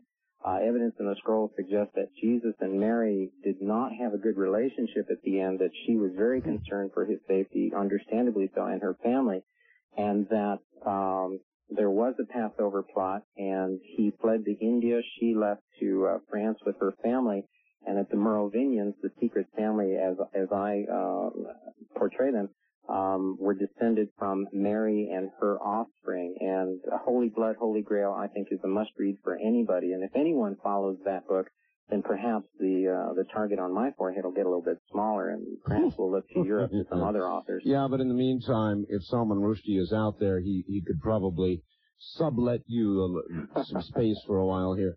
East of the Rockies, you're on the air with Robert Morning Sky. Hello. Art, how in the world are you? Well, you're listening. This is Ken from Arkansas. Yes, Ken. I've been listening to this, and I'd like to ask him just a few quick questions and maybe gain a different perspective here. Okay. The first one is, let me ask you, Robert, do you believe that Caesar crossed the Rubicon? Do you believe that Alexander the Great conquered most of the known world? Do I believe that? Yeah. Well, again, it comes down to the question of, George Washington was the first president. Do I believe that? There are records and documentation to show that. Perhaps the better way to put it is that I accept that because it is, a matter of record. On the other hand, I'm the first to say that historical records can be altered. So, based on the fact that there appear to be historical records to support what you have suggested, yes. I am not, however, against saying that perhaps they were fabricated and they may be false. Well, the same could be said of your research then, right? Oh, absolutely. That's precisely the case. As I said, all I want to do is to present the research, let people take a look at what I'm saying, and if they choose to reject it or set it aside, I have absolutely no problems with that at all. The only problem I have is being shut in, having the door shut down or being asked to leave before I even get a chance to speak. And that, I think, goes contrary to what the whole premise of this country and religion is about. So you're absolutely correct. I could be absolutely wrong. Could be. Well, the thing is, if you do believe that Caesar existed, Alexander, all the ancient manuscripts point to that fact, well, there's a mountain of evidence that points that Jesus actually did exist and he actually did die. In fact, there's writings to prove that as far as Pilate and Herod writing each other about that. There's two manuscripts that verify that, one from the 6th, 7th century, and the other one is in France, if you're familiar with those writings. Also, I could go through an entire list here. Clement, Trajan. In addition to the scripture, there's a mountain of evidence about Jesus. In addition, all right, I think that's a well-made point. In other words, Robert, to embrace as fact what you apparently now do, and I'll say that, embrace as fact, it requires you to deny a very great deal of written history. Now, it requires you to say, you must say you believe it is false. I believe it has been falsified. Inaccurate, yes. That there has been an intentional, incredible, cosmic, misleading of mankind since long before any of us can recall, or any of our many ancestors. In other words, for so much time, mankind has been so misled, so lied to. That's absolutely correct. I do believe, as you know, the opening statement in the very first book that I put out, that suggests we've been deceived, misled all along. And certainly for every book that one finds that supports one concept, you can find one that suggests that it is false. I understand that, and that's why all I can suggest to the gentleman and to your listeners is, let us just simply put all of that out on the table and allow the public to read, to pick and choose whatever is out there, and then allow them to decide. I suggest that is what free will and destiny is about. And so I will be the first one in public to say, accept nothing that I say, believe none of it. Simply read it, and then you entertain it, and then you make a decision. But the gentleman is correct. I may be wrong, but then again, we must say he might be wrong too. All right, let's do one more hour. This is something. Stay where you are. Robert Morning Sky is my guest. He'll be back now to Robert Ghostwolf. Robert, it's a funny thing. I started out the show this morning not exactly knowing the direction that we were going.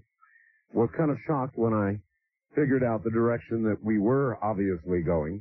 And now I'm intrigued by the response, by what you're saying, the way you've said it, by the fact that you've got your neck out 100 miles, by the fact that you have effectively ended your career as you have known it, changed your life, may end up being the modern-day Salman Rushdie here in America.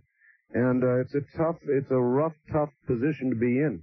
And while I don't necessarily agree with what you're saying, I am intrigued by it, Robert, and I am surprised at the guts that you've got. Not the ones we've spread on the table here, the ones to come on the radio and do this. Well, I have to thank you again very much for the opportunity to share some time with you and to talk to the public. I think you really do, and pardon me for a moment, but I really do believe you personify individuals who are willing to listen to, you know, any side of any issue, regardless of how extreme it might be. And so I am. Your work is exemplary, and I got to thank you for it. And again, if there's going to be a venue that's going to afford me an opportunity to say a few parting words, I'm very honored and pleased to have been able to share this time and to say them with you. So thank you very much, and again, thank you to the people who are calling. I am also amazed. I really did expect that we wouldn't be able to talk about this, that I would be, as you put it, crucified. But the very fact that people are responding as they are is what has kept me going for a year and a half, and I really believe that people know there is much more to what is going on than what we are being told. And so thank you to your listeners, thank you to you, thank you to the people I've worked with in the past, thank you to the entire world for affording me the opportunity to express what may be considered slightly radical. All right, well, back to the Inquisition. Art, how come your guest has not mentioned the following? Knights of Malta, also known as Knights of St. John, who are the Catholics or Italians. Knights Teutonics, who are the Germans and Serbs, and that is why, by the way, the UN did not want to bomb the Serbs. The Knights Templar escaped France in the 10th century, went to New York, England, and Scotland. Thus, the Scottish Rite and the New York Rite, and the York Rite, by the way, all of the above run the world. Any reaction to that?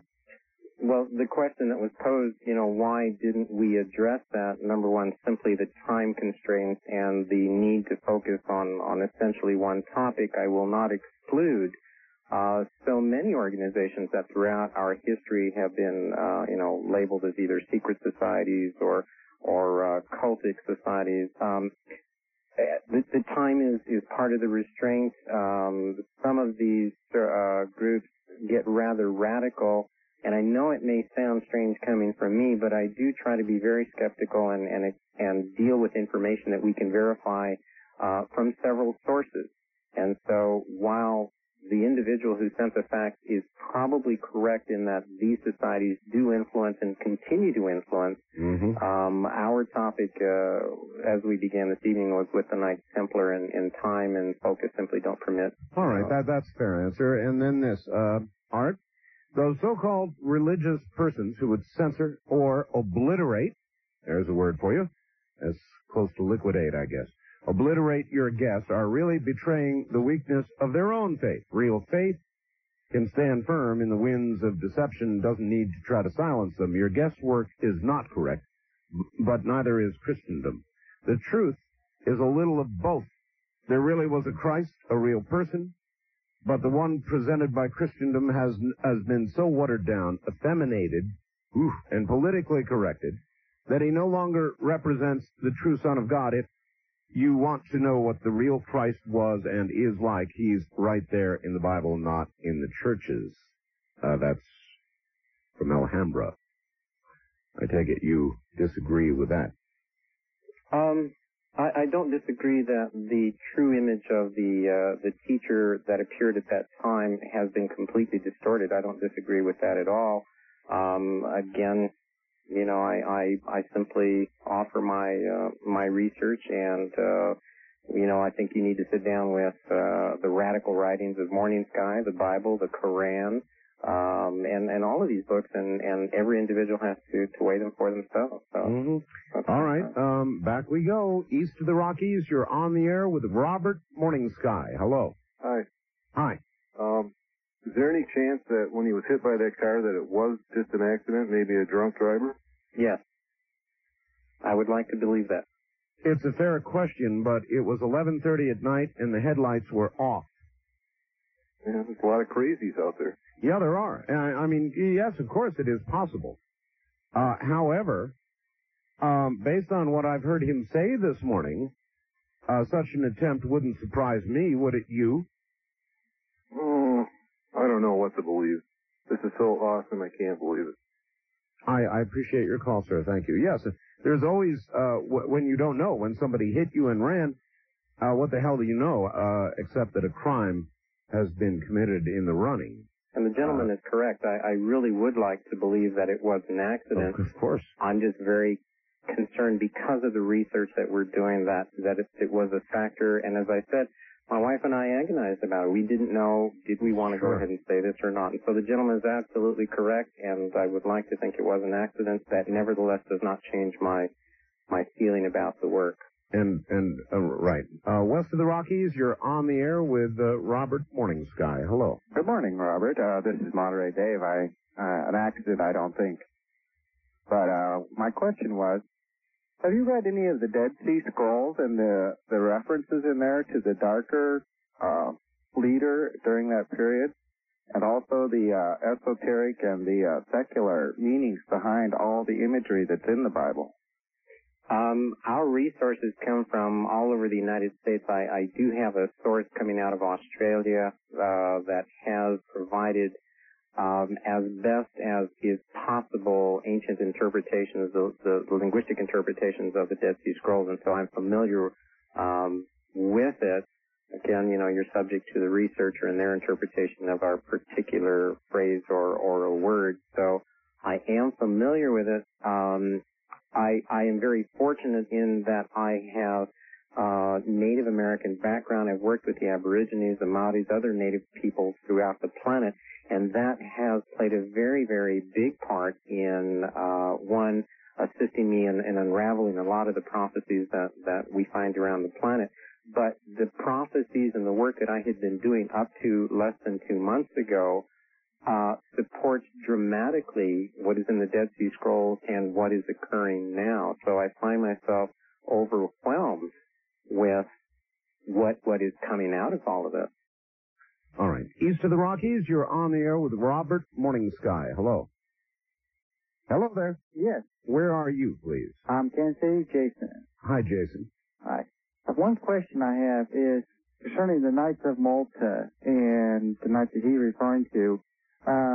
Back in Malta, they had, during that time, they had pagans which worshipped God of fertility. does that have anything to do with this being the head of Mary, that the knight that he referred to? There is an indirect line through Mary, is the way I would put it. One of the things that has come out in our research, and this is not just in the last 2 months, but in the last couple of years, is that, in fact, the oldest religions of man are all based on a mother goddess. They are a female-oriented religion. And the Knights of Malta, the Templar Knights, the Freemasons, all the societies, if you examine their writings very carefully, in fact, they have an orientation towards a woman, towards a goddess as opposed to a god. And so, yes, there are links from Templar Knights to the Knights of Malta back to a very, very ancient religion based on a mother goddess. Wildcard line, you're on the air with Robert Morningsky. Good morning. Yes, Art. I'm calling from San Francisco. Yes. I have a couple of questions. Fire away. I read an article in Perception magazine by Morningsky, and he referred to a group of beings from Sirius that were a dog-like race. And I wanted to know, in the first question, I wanted to know how does this connect with Sitchin saying that they were from Nibiru and looking more like human beings? Was that symbolic, or was that an actual likeness in your article, that they look like dog-like beings? Okay. Number one, the article that was in Perceptions magazine, and I am an admirer of the magazine, I did not write it. It was written by a lady who I have respect for up in the Northwest. Mm-hmm. The individuals that I talk about, the beings that I talk about from the star system Sirius, I have portrayed them or suggested that they are descended from a canine-type race. However, they are humanoid. Okay. And so it does not in any way conflict with Mr. Sitchin, who I really admire. I believe he's an unrecognized scholar. Okay, and so the second part of the question is the planet Sirius, how does it connect with the planet Nibiru? And I'll take that answer on the air. All right. Thanks. Our research has suggested that the planet Nibiru, in fact, is not a planet as portrayed by, again, with all respect to Mr. Sitchin. Nibiru is another type of heavenly body that, and I believe Mr. Sitchin has gone on record, someone can correct me if I've made a mistake, but I believe he's gone on record as saying that Hale-Bopp, I believe he said it's a harbinger of Nibiru. Yes, he did. I interviewed him, and that is exactly what he said. Yes, that this is a harbinger of Nibiru, and my understanding, and unfortunately I wish I had more contact with the gentleman, I am not sure when he suggests the return of Nibiru occurs, but in a book that we published a few months ago called Prophecy, in it, we link the blue star Kachina, some Mesopotamian goddess, the sun disk of the Egyptians, and Nibiru. We have an entire linguistic study on Nibiru and how, in fact, the term Nibiru is what gave birth to the term Nephilim, which is obviously a biblical term referring to the sons of the gods of long ago. And so I hesitate almost to mention it in a very, very brief time, but Nibiru, I suggest, is linked with the Hale-Bopp comet, which is linked with Hopi prophecies, which ties in dramatically well with Mr. Sitchin's work. I do not disagree with virtually anything he says. What we do disagree on are just minor interpretations of some old words. All right. First-time caller line, you're on the air with Robert Morningsky. Good morning. This is Clyde from Memphis. I'd like to ask Mr. Morningside about the Holy Blood and Holy Grail. And there's a question when I read it as to who was that priest and the woman in that French town. The priest's name was Berenger Saunier. He was a very odd individual, a priest that was assigned to essentially the outskirts, the perimeters of France. He was assigned to this parish, and prior to his arrival, he was very poor. He had difficulty surviving, but in attempting to rebuild a chapel, a church that was in his domain, The story is that he discovered in the ruins of this church several parchment scrolls, and on these scrolls was a genealogy. He approached his superior, a bishop, who then instructed him to go to Paris, I believe, to speak to some holy church authorities there. They examined the parchments. When he came back to his tiny little parish, he was suddenly a very wealthy man. A bank in Paris assigned him an agent to take care of his business affairs. He was a very enigmatic priest who went from extraordinary poverty to extreme wealth. One of the most curious things about him is that when he passed away on January the 17th, he was 65 years, I believe, 65 years of age. He was quite healthy. As a matter of fact, his village had just toasted his good health and how extremely healthy he was for a man of his age. However, he suddenly dies on January 17th of a stroke, and the mystery is deepened when it is uncovered in Holy Blood and Holy Grail. It is uncovered that his housekeeper, the woman who worked for him, ordered his coffin 5 days before his death. Yet his heart attack, his stroke, was an accident. And so the mystery deepens about Saunier. And it appears, at least from what they are suggesting, the information that's coming out, is that he accidentally discovered these scrolls that lead us to believe that there is a secret genealogy of the family of Jesus. I agree with the authors of the book Holy Blood, Holy Grail, that this appears to be a deliberate manipulation of the fact that there is a deliberate effort to release this genealogy. In what more dramatic way than to have a priest discover them in the ruins of a church? Robert, I had a very interesting show last night, and we were talking about the Sphinx, and we had revealed to us the fact, leaked to us, I guess, the fact that there are 9 chambers that have just been discovered below the Sphinx. Graham Hancock believes there will be information contained therein that will change the nature of the world. Everything we believe, every path we have been on, he believes will be called into question as having been the wrong path, meaning we're still on the wrong path now. I agree. I've had a feeling you were going to. Let us delve into that when we come back.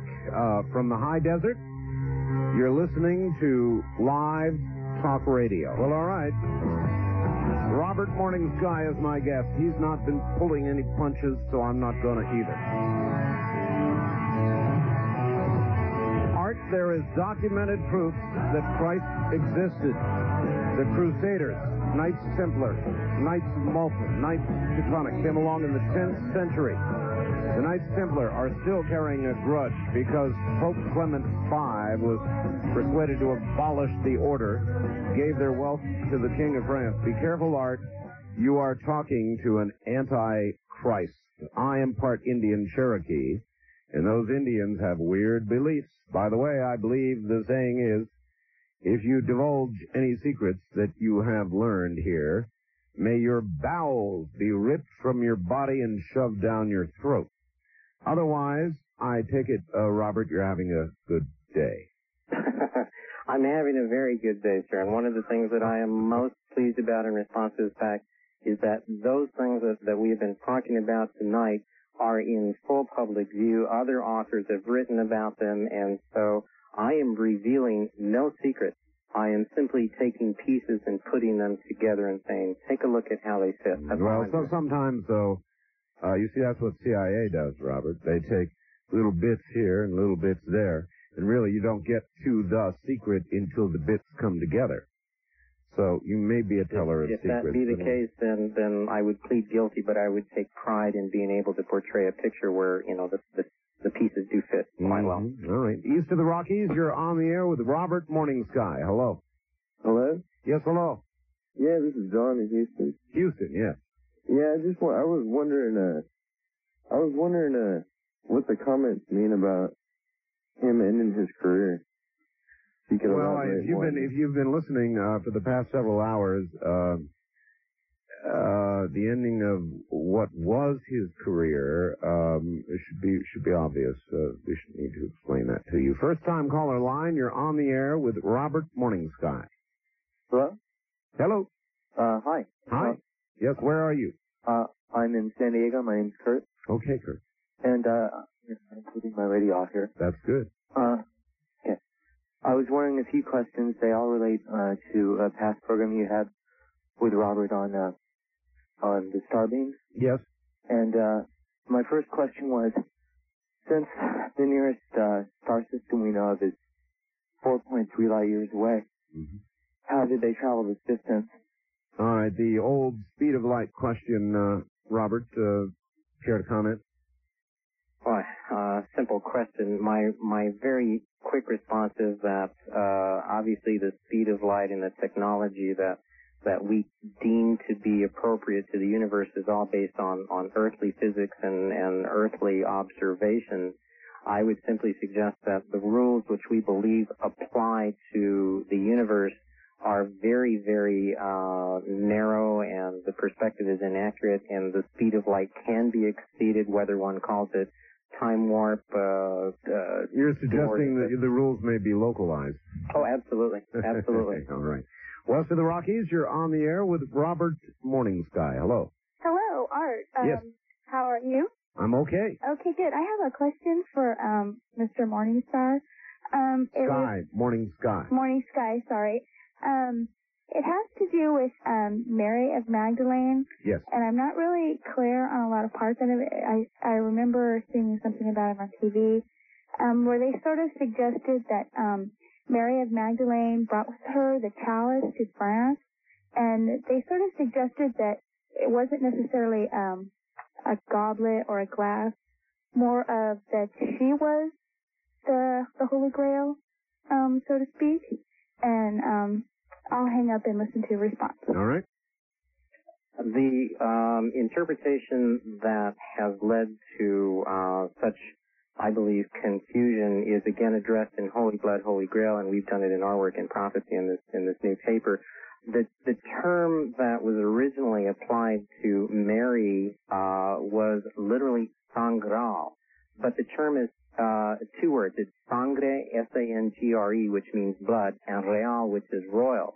She was the carrier of the sangreal. The difficulty is that in time the interpretation became san, S-A-N, which does mean in fact saintly, but then graal, which was interpreted as grail. So it is a misinterpretation. The Holy Grail is a misinterpretation of the royal blood, sangre real. And authors Bajantley and Lincoln do a very good presentation of that material in their book Holy Blood, Holy Grail. So it is true that it appears that the so-called cup, chalice, or grail was not in fact a physical goblet, that it in fact referred to Mary, and that she was the holder of the holy blood, of the royal blood of Jesus. All right. I'm going to read something, then take a quick break, which I have to do, and I want you to think about it, Robert. Art, ask Robert if he or anyone is willing to die for a lie. For example, did Sitting Bull win the war against the whites? If you say no, we let you live. If you say yes, we'll boil you in oil and crucify you upside down and then feed you to the lions. All of which happened to the original 12 disciples and thousands of Christians. If the disciples had not actually seen Jesus resurrected, they would never have died for a lie. Because it was true, they were not only willing to be martyrs, but happy about it. Ken from Arkansas. In a moment, Robert's response. Now to Robert, Morning Sky. Robert, you heard that fax.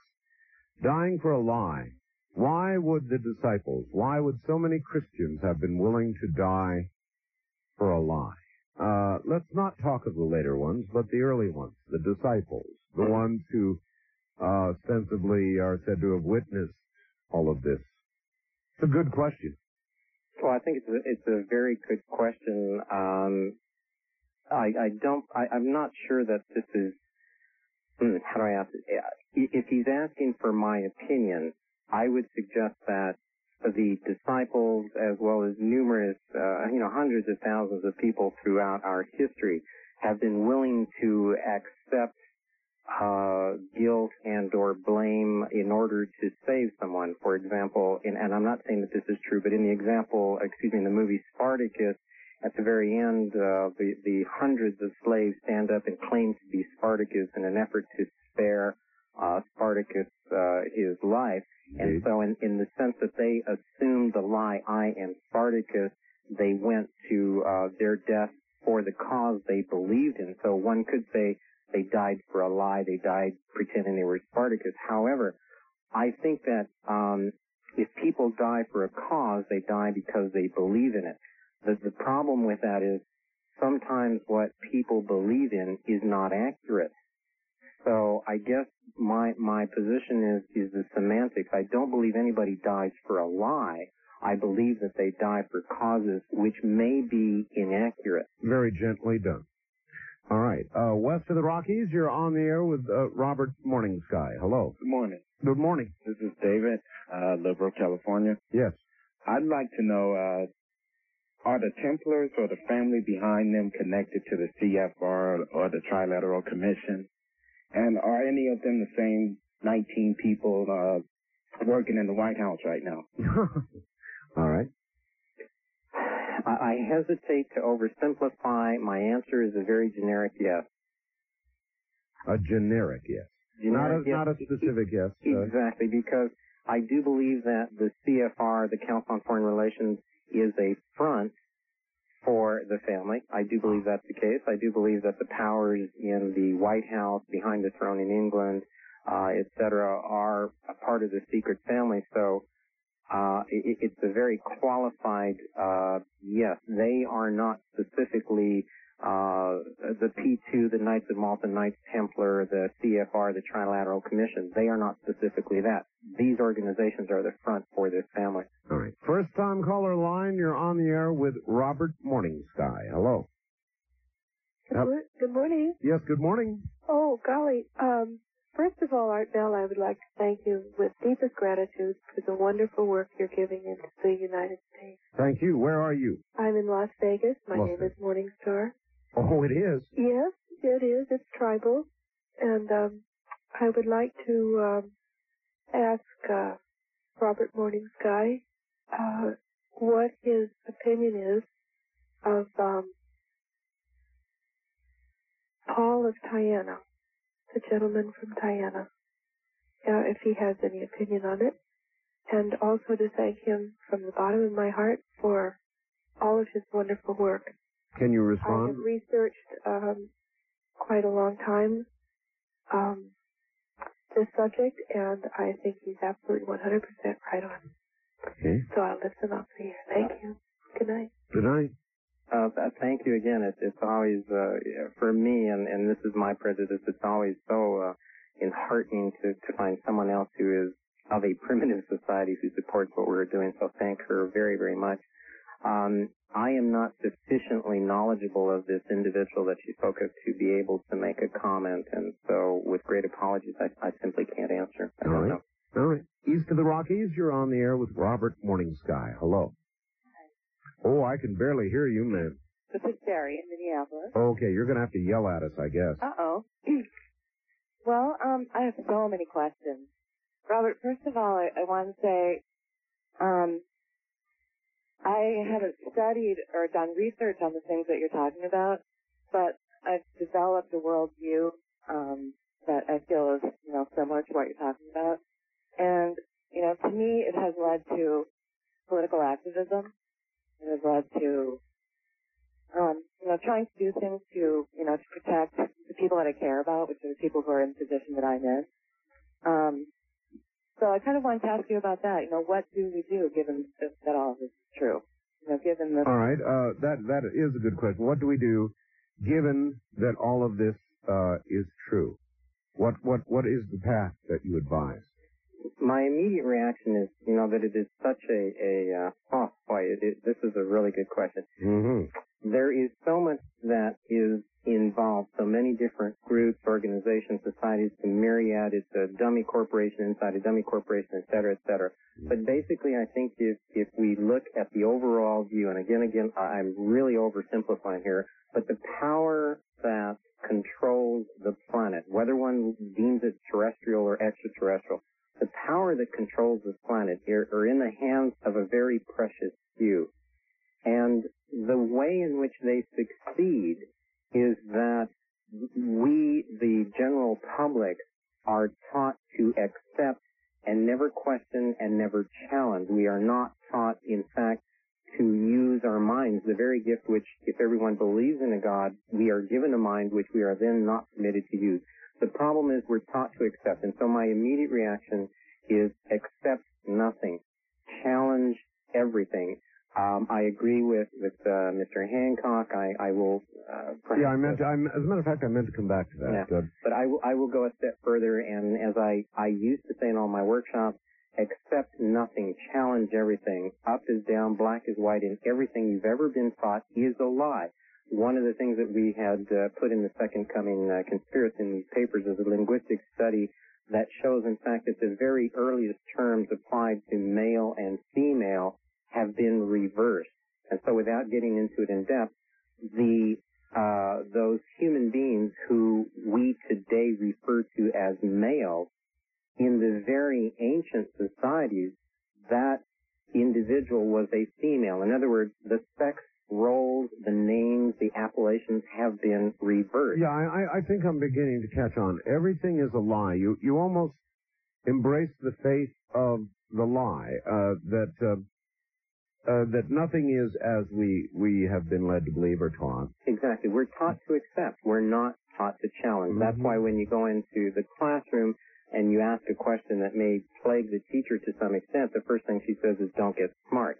Yeah, the support that I would find for what you're suggesting is what may lie beneath the Sphinx. And if that's what is beneath the Sphinx, then I suggest the Brookings report is exactly right. And frankly, if I had those materials in my hand, I don't know what I'd do with them, Robert. Exactly. I might burn them. Exactly. And I might burn them. That's our position, and I have spoken to two other researchers who are known on a global scale, and the question that we have is, do you tell the public? I don't think so. No. And you're absolutely correct. I mean, what we have talked about this evening and what we have presented in our workshops is not even close to being the tip of the iceberg of what the research shows. And so I don't want to take away from the world its faith, its belief systems, what it accepts to be true. I don't want to do that. The world is not ready for what you're saying. I believe. I mean, some of the people that are calling, or even a majority tonight, amazingly are. But I know, without question. I believe you're absolutely correct. And again, that has played no small part in our saying, no, we're not going to conduct the agony of doing this, sure. Yeah, so what we're going to do is we're going to finish the books that we have begun. We're going to offer them to the public.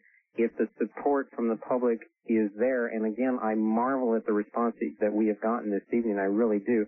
But if they are willing to support and willing to entertain, they probably are. They probably are going to. And what you're going to need to do is find a good publisher, one who will go for it. Yeah. Publish the book. Find a nice Central American country where you can sit and enjoy and collect royalties for years to come. I would like to sit in the States on a reservation somewhere in Powwow every weekend. East of the Rockies, you're on the air with Robert Morningsky. Hello. Good morning to both of you. Good morning to you. Morningstar. Very wonderful program. Robert. Sky. You know, Robert, have you ever thought that you ought to change it to Star because they just want to call you Star? Yes, sir. Well, you are indeed the star of the show, so that's probably where that subconscious contract comes. A quick reference to an earlier remark about Christendom and its martyrdom in the past. I can only reference to the present time in Vietnam when friends of mine, comrades of mine, died thinking and believing they were fighting for the right reason, only for us in the living to find out later, some 20 years later, that there was much political intrigue if you know what I'm saying. So there's always political intrigue in wars, sir, and yes. for you to suggest that 20 years later their lives were given in vain makes me angry. So oh, no, not at all. No. I 20 years has not changed a damn thing, and those people who gave their lives gave them valiantly and gave them with cause. And right, Art. Right, correct, Art. And what I'm just suggesting is that when I was very young, going into the service, as many of us do in any country, we are perhaps induced to do so, only to find out later that there was a twist in the operation, and not to demean the reason and cause for which we died for. Yeah. Thank you very much. All right, thank you. Let's see. First time caller line, you're on the air with Robert Morning Sky. Hello. Yes, hello. My only question is I don't really see where the conflict is between the Bible or Christians and what Mr. Morning Sky is saying in terms of if a Christian says that Jesus died, therefore he could have had children, then he can't be a Christian because the Bible says that Jesus didn't die. He was dead for 3 days, but his physical body was the Bible says, sir, that he died and was resurrected. You know, that is what it says. Yeah, so it doesn't seem to be in conflict with having children or getting married. Oh, I follow you now. Is that an acceptable? It's certainly plausible what he is saying. Again, it sounds like we may be agreeing in the essence and only maybe disagreeing in the details. And so I'm pleased that he doesn't see difficulty with what we have done. But there's a lot of importance in details. I mean, we may gloss over them to find areas of agreement, but I'm sitting here feeling the details. Well, I agree. I mean, the difference is that I do not believe that he died on the cross. I believe that he survived it, and this gentleman is saying that he was resurrected and came back in full physical life. And so perhaps actually non-trivial details. Look, perhaps I've demeaned it by saying it's a detail when in fact it could be very vital to the belief system and what we're presenting. All right, look, Robert, listen. There's only 1 hour of the show left. I don't feel like doing an hour after this, so stick around for one more and you will have done it. All right? One more hour, Robert. One more. Yes. Okay, all right. You got it. We'll be right back. Now to Robert, Morning Sky. Robert, again, thank you for staying on because the last hour, after this incredible 4 hours plus now, I would have just been answering questions that you should have been answering. And I'd be sitting here saying, well, that's a question you should be asking Mr. Morning Sky.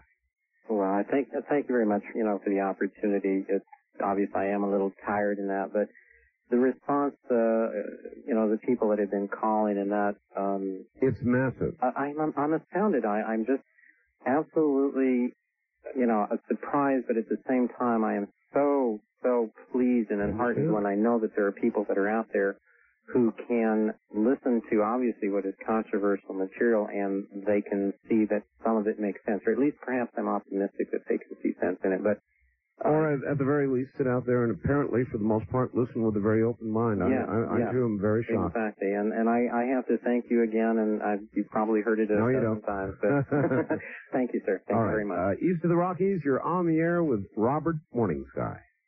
Yeah. Yeah. This is Zeb. Zeb.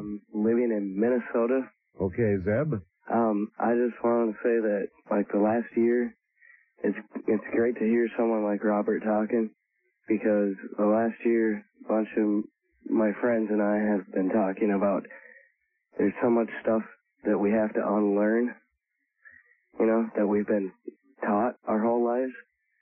And I just wanted to say that I think all that information should be out there for the public to hear, At the end of the last hour, you said that a lot of people wouldn't be able to handle it. That's right. And I think that's kind of harmful in itself, too, because there's a lot of people out here. It may be, but it's true.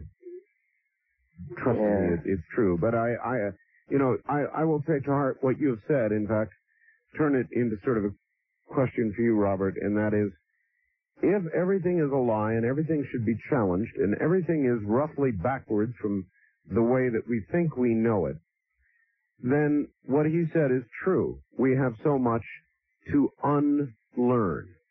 That's exactly right. As a matter of fact, when we were doing the quest, the vision quest for the various individuals, over the last year that I've been very fortunate to be in contact with, one of the first things that what we told them was, you're going to have to unlearn everything you have taught. That's just to get you back to ground zero so that then you can turn around and take a look at what is really out there. So Zeb is remarkably insightful. You do have to unlearn. That's absolutely correct.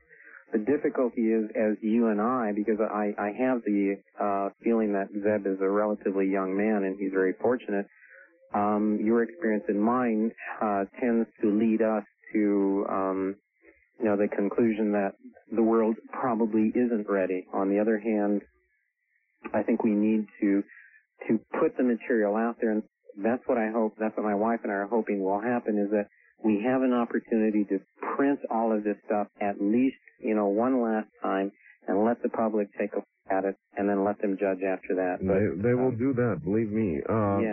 Wildcard Line, you're on the air with Robert Morning Sky. Hi. Hi, Art. This is Mike in KDX Country. Hi, Mike. I wanted to make a comment and then ask a couple of questions. Sure. A man who was one of the scientists that examined the Shroud of Turin. Yes. He gave up his career because he would not debunk it. He was a Jewish man of Jewish faith, and after examining it, he was absolutely convinced that Christ arose from the dead, and he made a documentary and handed it to another gentleman, and it's called The Silent Witness. And if he watches that video, he will have no doubt in his mind that Christ did live and arose from the dead. My question was, what other garment or cloth or any object can be photographed and upon developing it produce nothing but a negative? Well, there remains, though, much controversy about the Shroud of Turin, does there not? Well, there is a lot of debunking about it, but if you watch The Silent Witness, NASA and all kinds of other scientists absolutely are convinced that this was the burial cloth of Christ. Yes, I understand. All right. One at a time. Okay. Let's go for that one, Robert. The Shroud of Turin. I'm familiar with I'm familiar with the video. I have not seen it. The gentleman who was responsible for the book on the Secret of the Shroud of Turin, I believe his name is either Kirster or Kirsten. I apologize, I don't recall. His work is familiar to me. We did examine it. I do not have any difficulty in accepting that the shroud, there is some sort of phenomena attached to it. I, however, have difficulty connecting it with the figure known as Christ. I believe that there is perhaps a little more to the shroud than we have been told. However, there's a leap of faith here between the shroud and the Jesus story that I can't quite make. So I'm not denying that there is something with the shroud. I just can't quite make that link with the story of Jesus. Okay, caller. And one other thing is he mentioned that he believes that all this information was fabricated. So isn't it also conceivable that the fabrication that Christ wasn't who he said he was, or the scriptures are not correct, is also fabricated to create like a double whammy? In other words, to debunk the faith of the Christians and also bring a large following of people to the so-called Antichrist. That's absolutely correct. And my position, again, as I stated much earlier in the program, is that I have a newspaper background, and I am not comfortable with making a statement or in accepting a statement until I have three separate and distinct sources that aren't going to affect one another. And we believe that we have found sources in Europe, in Egypt, and believe it or not, even in Native America that support the conclusions that we've come to. So you're absolutely correct. Virtually any statement, anything written, anything videotaped can be altered, distorted, or a complete fabrication. That's why I think it is necessary to look at as many sources as possible so that one is comfortable with the conclusion. And so the gentleman is correct. We have at least 3 to 4 sources on all of our documentation, and that's why I'm a little more comfortable. All right. All right. East of the Rockies, you're on the air with Robert Morning Sky. Where are you calling from, please? Art, this is Bob in Tuscaloosa. Hi, Bob. I'd like to say something to Robert, please. You are. Okay, Robert, I'm aware that you say you're a Native American. Well, I am also. I'm east of the Mississippi. But anyway, all Native Americans don't believe such things as that. See, the white man's book from heaven is the way we accepted the Bible. And I'm talking about back in years ago, many years ago. Now, there's a lot of us that have that belief that we have the Bible, 66 books, you know, and it's from God. Now, a man that does not believe in God, he could not believe that the Bible is from God. I think that's what you've been hearing. But that's what we believe, is that the Bible is from God, and we don't care what happened back during the time that what you're talking about the pyramids or whatever. We still believe that Bible is from God, and whatever is found, we still believe it, and we can care less of whatever is found anywhere. All right. That's a good statement of absolute faith, and I don't think anybody's going to challenge it. Absolutely correct. I wouldn't question it at all. As I said earlier in the program, I speak for no one other than myself, and I would not dare dream about taking this gentleman's faith away from him. First-time caller line, you're on the air with Robert Morning Sky. Hello. Hello. Hello. Turn your radio off. Oh, okay. Off. Yes, hi. Hi, where are you? I'm calling from Anchorage, Alaska. All right. For Mr. Bell? Yes. I'm experiencing somewhat of a spiritual crisis here. Hello? Yes, please, go ahead. I'm talking through my Macintosh computer. Yes? Okay. I grew up and went to Baptist church. I was baptized a Mormon as a teenager. I married a Buddhist. I have a daughter now who is 8 years old and is asking questions about God. And I don't know what to tell her. Well, I'm not sure we can tell you what to tell her. Robert, would you offer any advice? No, I agree with you. Whether it's religion, faith, discipline, whatever you want to call it, that is purely subjective, and I could not. There is no way that I could say anything as to what you can tell your daughter. I agree with you, Art. There's nothing we can say to her except wish her the best. Sure. West of the Rockies, you're on the air with Robert Morning Sky. Hello. Going once, going twice, gone. First time caller line, you're on the air. Good morning, guys. Hello. Good morning. Hello. Hello. I have a few things. I can go all over with this.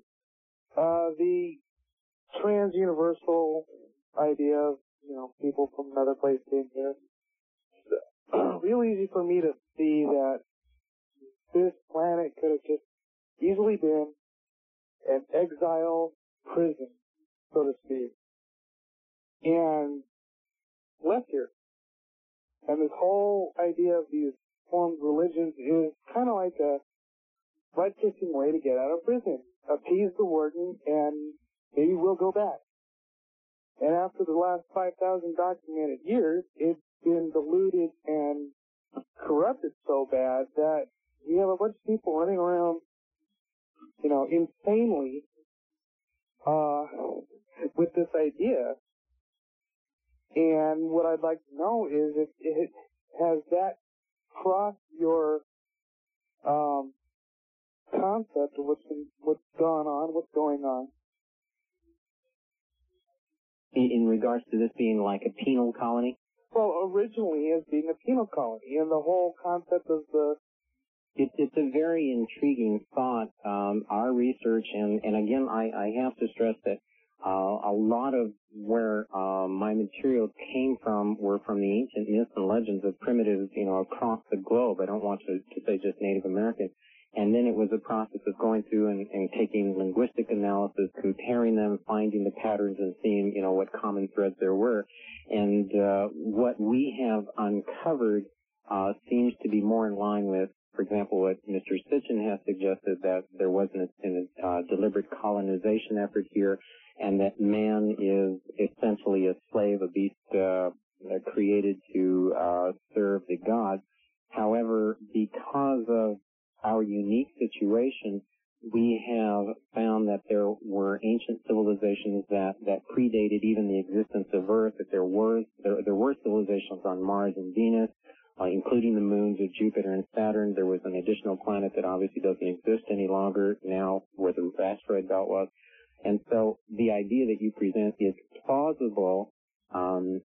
It perhaps is a slightly different way of saying that we are servants to the gods. Perhaps, I don't know about prisoners to a warden. Actually, it kind of works in my mind, but not that the whole story isn't quite that. It's not quite that. All right. West of the Rockies, you're on the air with Robert Morning Sky. Hello. Hello, this is Ed in Sunland, California. Hi. Okay. Yes, this is a great show tonight. A couple of quick questions. First, on shortwave one time, I heard excerpts of the audio portion of a BBC documentary on the Templars in France, and I wonder if you know about that. And also, what about the spearhead of Aquinas, I think it is, in the museum in Vienna? And could you give your contact number again? Oh, yes. The Spear of Aquinas, I'm only just vaguely familiar with. There are several myths and legends about it that intrigue me, but I have not researched it per se. There is a contact that we have in France. As a matter of fact, one of the last parting shots that I will present to the world is there is a documentary crew out of France that has offered to videotape this information on the Templar Knights and some other things, and really? It's going to be produced in France. And this very same group, I have requested additional information, both audio and video, that are apparently available in Europe, but they're not available in the United States. I am aware of some of those materials. I believe part of what I received in the mail a couple of months ago may very well have been, as I said, the material available over there, but which we can't get here in the land of the free. Robert, I'm going to allow you to give your number again in a moment when we come back. The bottom of the hour approaches. I need my desert calm. This is Maria. You know I need this on Saturday. Well, all right, Robert, you have just about run the gauntlet, as it were. We're in the final segment, so here we go. West of the Rockies, you're on the air with Robert Morning Sky. Good morning. Morning, Art. Morning, Robert. Yes, I am afraid, Robert, I disagree with you, because I saw this show, well, since some months ago, about the crucifixion. Jesus Christ, and my Lord. There were two doctors on the show, and the immense pain, suffering, you wouldn't believe it. It's absolutely phenomenal. Maybe 4 to 6 hours a person could live, and they're dead. You're referring to the process of crucifixion. Right. I think it would be Mr. Morning Sky's position that that never occurred. He doesn't agree that Jesus was nailed to the cross? I'll let him speak for himself. Okay. Actually, that's not correct. I do believe that there was a crucifixion. I do believe that he endured the pain and the suffering. We have presented in the Terra Papers our scenario. I do believe that all of the stations of the cross, the crucifixion, the nailing, all of those things did occur. Where I differ is that when the body was taken down, that it was not lifeless. In fact, that there was life in the body and that he did survive the cross. So, well, sir, do you realize how long he was up on the cross? I'm sorry? How long was he up on the cross? I hear varying versions. At least a couple of days. Who interprets a couple of days? No. Actually, it's a matter of hours. If one looks at the Hebrew, at the Jewish law and the Roman law, apparently he had to have been taken down on the very same evening that he was crucified. And so I am not making this judgment call. I am going by some of the Jewish researchers and others who suggest that he was only out for less than a day and depending on the individual hours. And so, again, I don't disagree that there was a crucifixion. In fact, I believe that there was. Okay, I apologize for misrepresenting your position. That's quite all right. East of the Rockies, you're on the air with Robert Morningsky. Hello. Yes, I wanted to ask him, where is he getting a lot of his information? Because it sounds a lot like what Dr. York has been teaching for over the past 25 years. Where are you, Mitch? I'm in Nashville tonight. Nashville, all right. Okay, fair question. Tell her. Okay, I'm not familiar with the name York. York. Mm-hmm. With apologies, I'm not familiar with this individual. I can sit and quote some of the authors and the researchers if you would like. Certainly, Agent Lee Lincoln, Barbara Thiering, several researchers who are probably nameless, but the individual that she named, I am not familiar with. A lot of people call him the Messiah. He's been teaching, a lot of things that you're saying about angelic beings or aliens, bringing with the human race and us being a part of them. A lot of what you're saying he's been teaching for well over 25 years is really not something new to people who read his teachings. He's written over hundreds of books that can date back to 20 years ago, where you can get the same information from. And it seems like about the ship Nibiru or the planet Nibiru, he's from planet Ritz and the Orion Nebula. And it seems like a lot of what you're saying is a lot of what he's written about. I mean, I'm not familiar. But you don't have all the answers that he has to a lot of the questions that the people have been calling in and asking questions. You can't answer the questions where someone who is well-read in his teachings can answer. Well, that's obvious. He has not read him. He admitted that. So, a lot of people out there with a lot of questions, I think that if they do want to find out the answers to their questions, a lot of questions that I've heard asked are answered in his book. All right. Well, there's another reference for everybody then. First-time caller line, you're on the air with Robert Morningsky. Hi. Hi. Yes? My name is Joyce, and I'm from Nashville, too. Okay, I'm good. Turn your radio off, if you would, please. I didn't think I was going to get through. Well, then you can always hope you will. And okay. My question is, in the light of what Mr. Morningsky is saying, yes, what should a family do? What should an individual person do about this? How can we prepare for the future and the things that might be coming upon the earth? Well, I touched lightly on it earlier to another question. What are we going to do? My first suggestion is that one pick up every book, every piece of information, anything that one finds, either piques their interest or is important to them. I would read everything. Certainly, if this gentleman that the previous caller mentioned, I'm not familiar with the works, but I'd say read this individual, Zachariah Sitchin, Robert Bauval, Graham Hancock, Colin Anderson. Go to Australia, read some of their researchers. And so my initial reaction is don't accept anybody. Ask about everything, because point of fact, I believe that the elders of the world, whether they be white, black, red, or yellow, whatever the culture society, I think the elders all have but pieces of the puzzle. I think you need to look at all of the pieces and see what kind of picture it makes, as opposed to just one culture, one society, one tribal domain. And so I'd say accept nothing, challenge everything. And I think once you examine everything that's out there, your internal truth will react to what is appropriate to you. So probably become aware and challenge everything. Robert, while I'm thinking about it, the number where people can get some of your materials, please. Thank you. Yes, it's a new number for some listeners who have known about us in the past. Our new number is area code 602-404-8050. Okay. Is that staffed during the day, or what's the deal? It is staffed during the day. There's a message machine during the evening. There is an automatic switch. One can go back and forth from either a phone call to a fax. So it's a combination number. We got the latest equipment we could.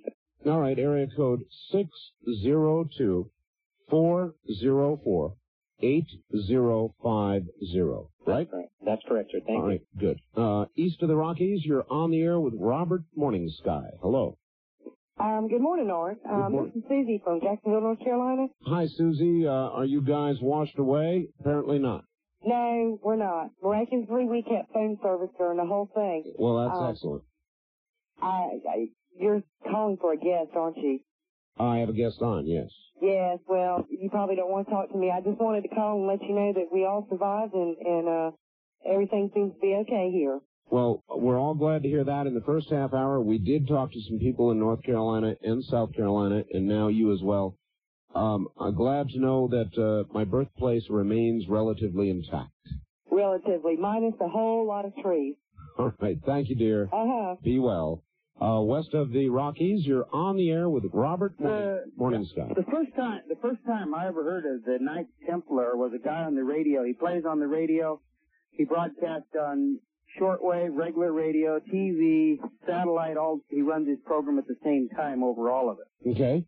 He's in L.A., P.O. Box 1. No. Huh? No addresses. Okay. Did you ever hear Dr. Gene Scott? Of course. He talks about pyramids and this Templar stuff. You can see Dr. Gene Scott sitting there in his chair on satellite hour after unrelenting hour. It's absolutely amazing, actually. No, it was the first time I ever heard of the Knights. This is the second person I ever heard talk about the Knights Templar. All right. Do you have a specific question? Could this is Knights Templar, just turned on a while ago. Could they be, I was wondering, could they be Satanic? Satanic? Yeah. Well, that is actually a good direct question. That's a good question in the sense that I suppose some people could personify them as that, and some people I think have tried, but I find nothing to suggest that they're, and satanic I'm assuming is either devil worship or reverence or practicing satanic ritual. There's no evidence that we have found that indicates that they're satanic at all. All right. East of the Rockies, you're on the air with Robert Morningsky. Hi. Good morning, Art. Good morning. Good morning, Robert. Good morning, sir. What I think is really amazing, I listened to you all night long, and was Graham Hancock last night. And it seems like you're both coming from the same direction. I began to discern the same thing. Graham, of course, more indirectly, but there's certainly a tie, isn't there? Yeah, and Graham seems to be going more towards religion now than what I would expect a scientist to do. From the way he was talking and the way he was ending up saying we have to find ourselves and look for a true meaning. And I was raised a Catholic, and from what you're saying, Mr. I'll call you Bob, that morning star, morning. I got it mixed up, but anyway. Mr. Morning. Mr. Morning. He's definitely Mr. Morning. I didn't call him Ghost, though. Yeah. No, don't call him Ghost. But what really amazes me is if like Roswell, if the people that want to hide Roswell give you all kinds of false truths. If during Jesus' time they put out people to change the story to get him against the people so they would crucify him, and wouldn't you think at that time that they would have people writing erroneous stories so it would go down that they didn't want to be the people that had killed this person if he was really who this person was, and they would be putting out misinformation like that? It's an awfully good bet, if I had to answer the question. What do you think, Rob? Oh, yeah. Oh, I definitely agree. It's just common sense, I believe. And so, yes, I agree. And I got to tell you that I am an admirer of Graham Hancock. And the sheer fate of all of this was that I was going to get on a plane the very next day to go to Dartmouth College and to be on the venue with Graham Hancock. I cannot tell you how really sorry I am that I was not able to get on the plane to go be with him. So I am an admirer, and I really do believe that our research is coming from the same place. Perhaps we vary slightly in the conclusion of where we're going with it, but I am an admirer, and I'm sorry that I missed this program last night. I'm sorry you did, too. It was a very significant program, as, by the way, this has been. East of the Rockies, you're on the air with Robert Morningsky. Hi. Hi, Robert. I'm calling from St. Paul. Yes, sir. You were talking about the theory of Christ escaping to India earlier. Yes. And I was wondering how much is written about his time there as far as the theorists go. My understanding, there are several writings, and writings I mean books. Apparently there was a teacher in India subsequent to the time or just after the time of the crucifixion, known as Issa, I-S-S-A, and apparently this was a teacher, a healer, someone who attended the mystery school, and it is remarkably close, this individual, to the persona of Jesus as portrayed in the Bible, in the New Testament, and so... And does he say anything about Christ's relationship with Buddhism when he was there? Yes, as a matter of fact, it appears that many of his teachings were very similar to Buddhism, and right, that's why even now, I mean, Buddhists do hold Christ in high esteem as a teacher. Exactly, and I believe that part of what has happened, and with great apologies to the church, I think it's been self-serving. It's supposed to self-empower the church by, I believe, twisting what was actually said, which were much more Buddhist in their inclination than is portrayed, even to this day. For example, apparently in the earliest of writings, Jesus did believe in incarnation, which is obviously a very Buddhist thought, but that did not make it into the Bible. I'm sure people can come up with numerous stories of the Council of Nicaea and others who rewrote the Bible in order to perpetuate the myth. And so I apologize, I don't recall the author's name. If you want to call the office in the next couple of days, we can look at the individual who wrote the book on the teachings of Issa, a remarkable man who lived in India just after the... This is I-S-S-A? I-S-S-A, that's correct. Okay. All right. Thank you. Thank you, and have a good morning. West of the Rockies, you're on the air with Robert Morning Sky. Hello, Robert. This is the Sparkster. Hey, Sparkster. How you doing, guys? Hey, pretty good. Hey, what you doing talking about this and then all of a sudden leaving? You're kind of dropping a bomb on us all. Sparkster is a very good friend, someone who was actually very instrumental in my beginning this lecture tour about a year and a half ago. I got to tell you, Sparky, that's a question that is tormenting me, and I look forward to sitting down with you and talking about it. I'll tell you what I'm most concerned about. I don't want my daughter to lose her father. Absolutely. And if your listeners, if anybody out there has a way, and certainly Arch, the possibility of a truly demented publisher who would be willing to take these works and to put them in print so that I could tuck away. If anyone is from someone, please, I really could use the help. But at this point, this argument with this automobile is awfully persuasive that I need to, at least as I'm doing now, get out of the public eye. I'm going to continue to write so long as public support is there, but it's... Well, let me tell you this. I interviewed a man who wrote a book called The Turner Diaries. Oh, yes, I'm familiar with it. He found a publisher. You can find one. Yeah, all right, one more thing. Yes, sir. Just for the listeners out there, there's an old saying, when the student is ready, the teacher will appear. And I think that goes with belief systems throughout until we're breaking paradigms as we go day by day. And Robert is really speaking truth, and this is up to the individual to do their research on this to find their individual truth, because there is no smoking gun in any of this. And I thank you for having the show, and Robert, thanks a lot for coming on. Thank you, Sparkster. Buddy. All right, take care. First-time caller line, not a lot of time left. You're on the air with Robert Morning Sky. Hello, my name is Vicky. I'm phoning from Revelstoke, British Columbia, Canada. Hello, Vicky. Hi. I'm just really impressed. It's the first time I've listened to this show, and I'm still sitting out here in my vehicle after driving all night. Oh, my. And I can't get the radio show in my house, unfortunately.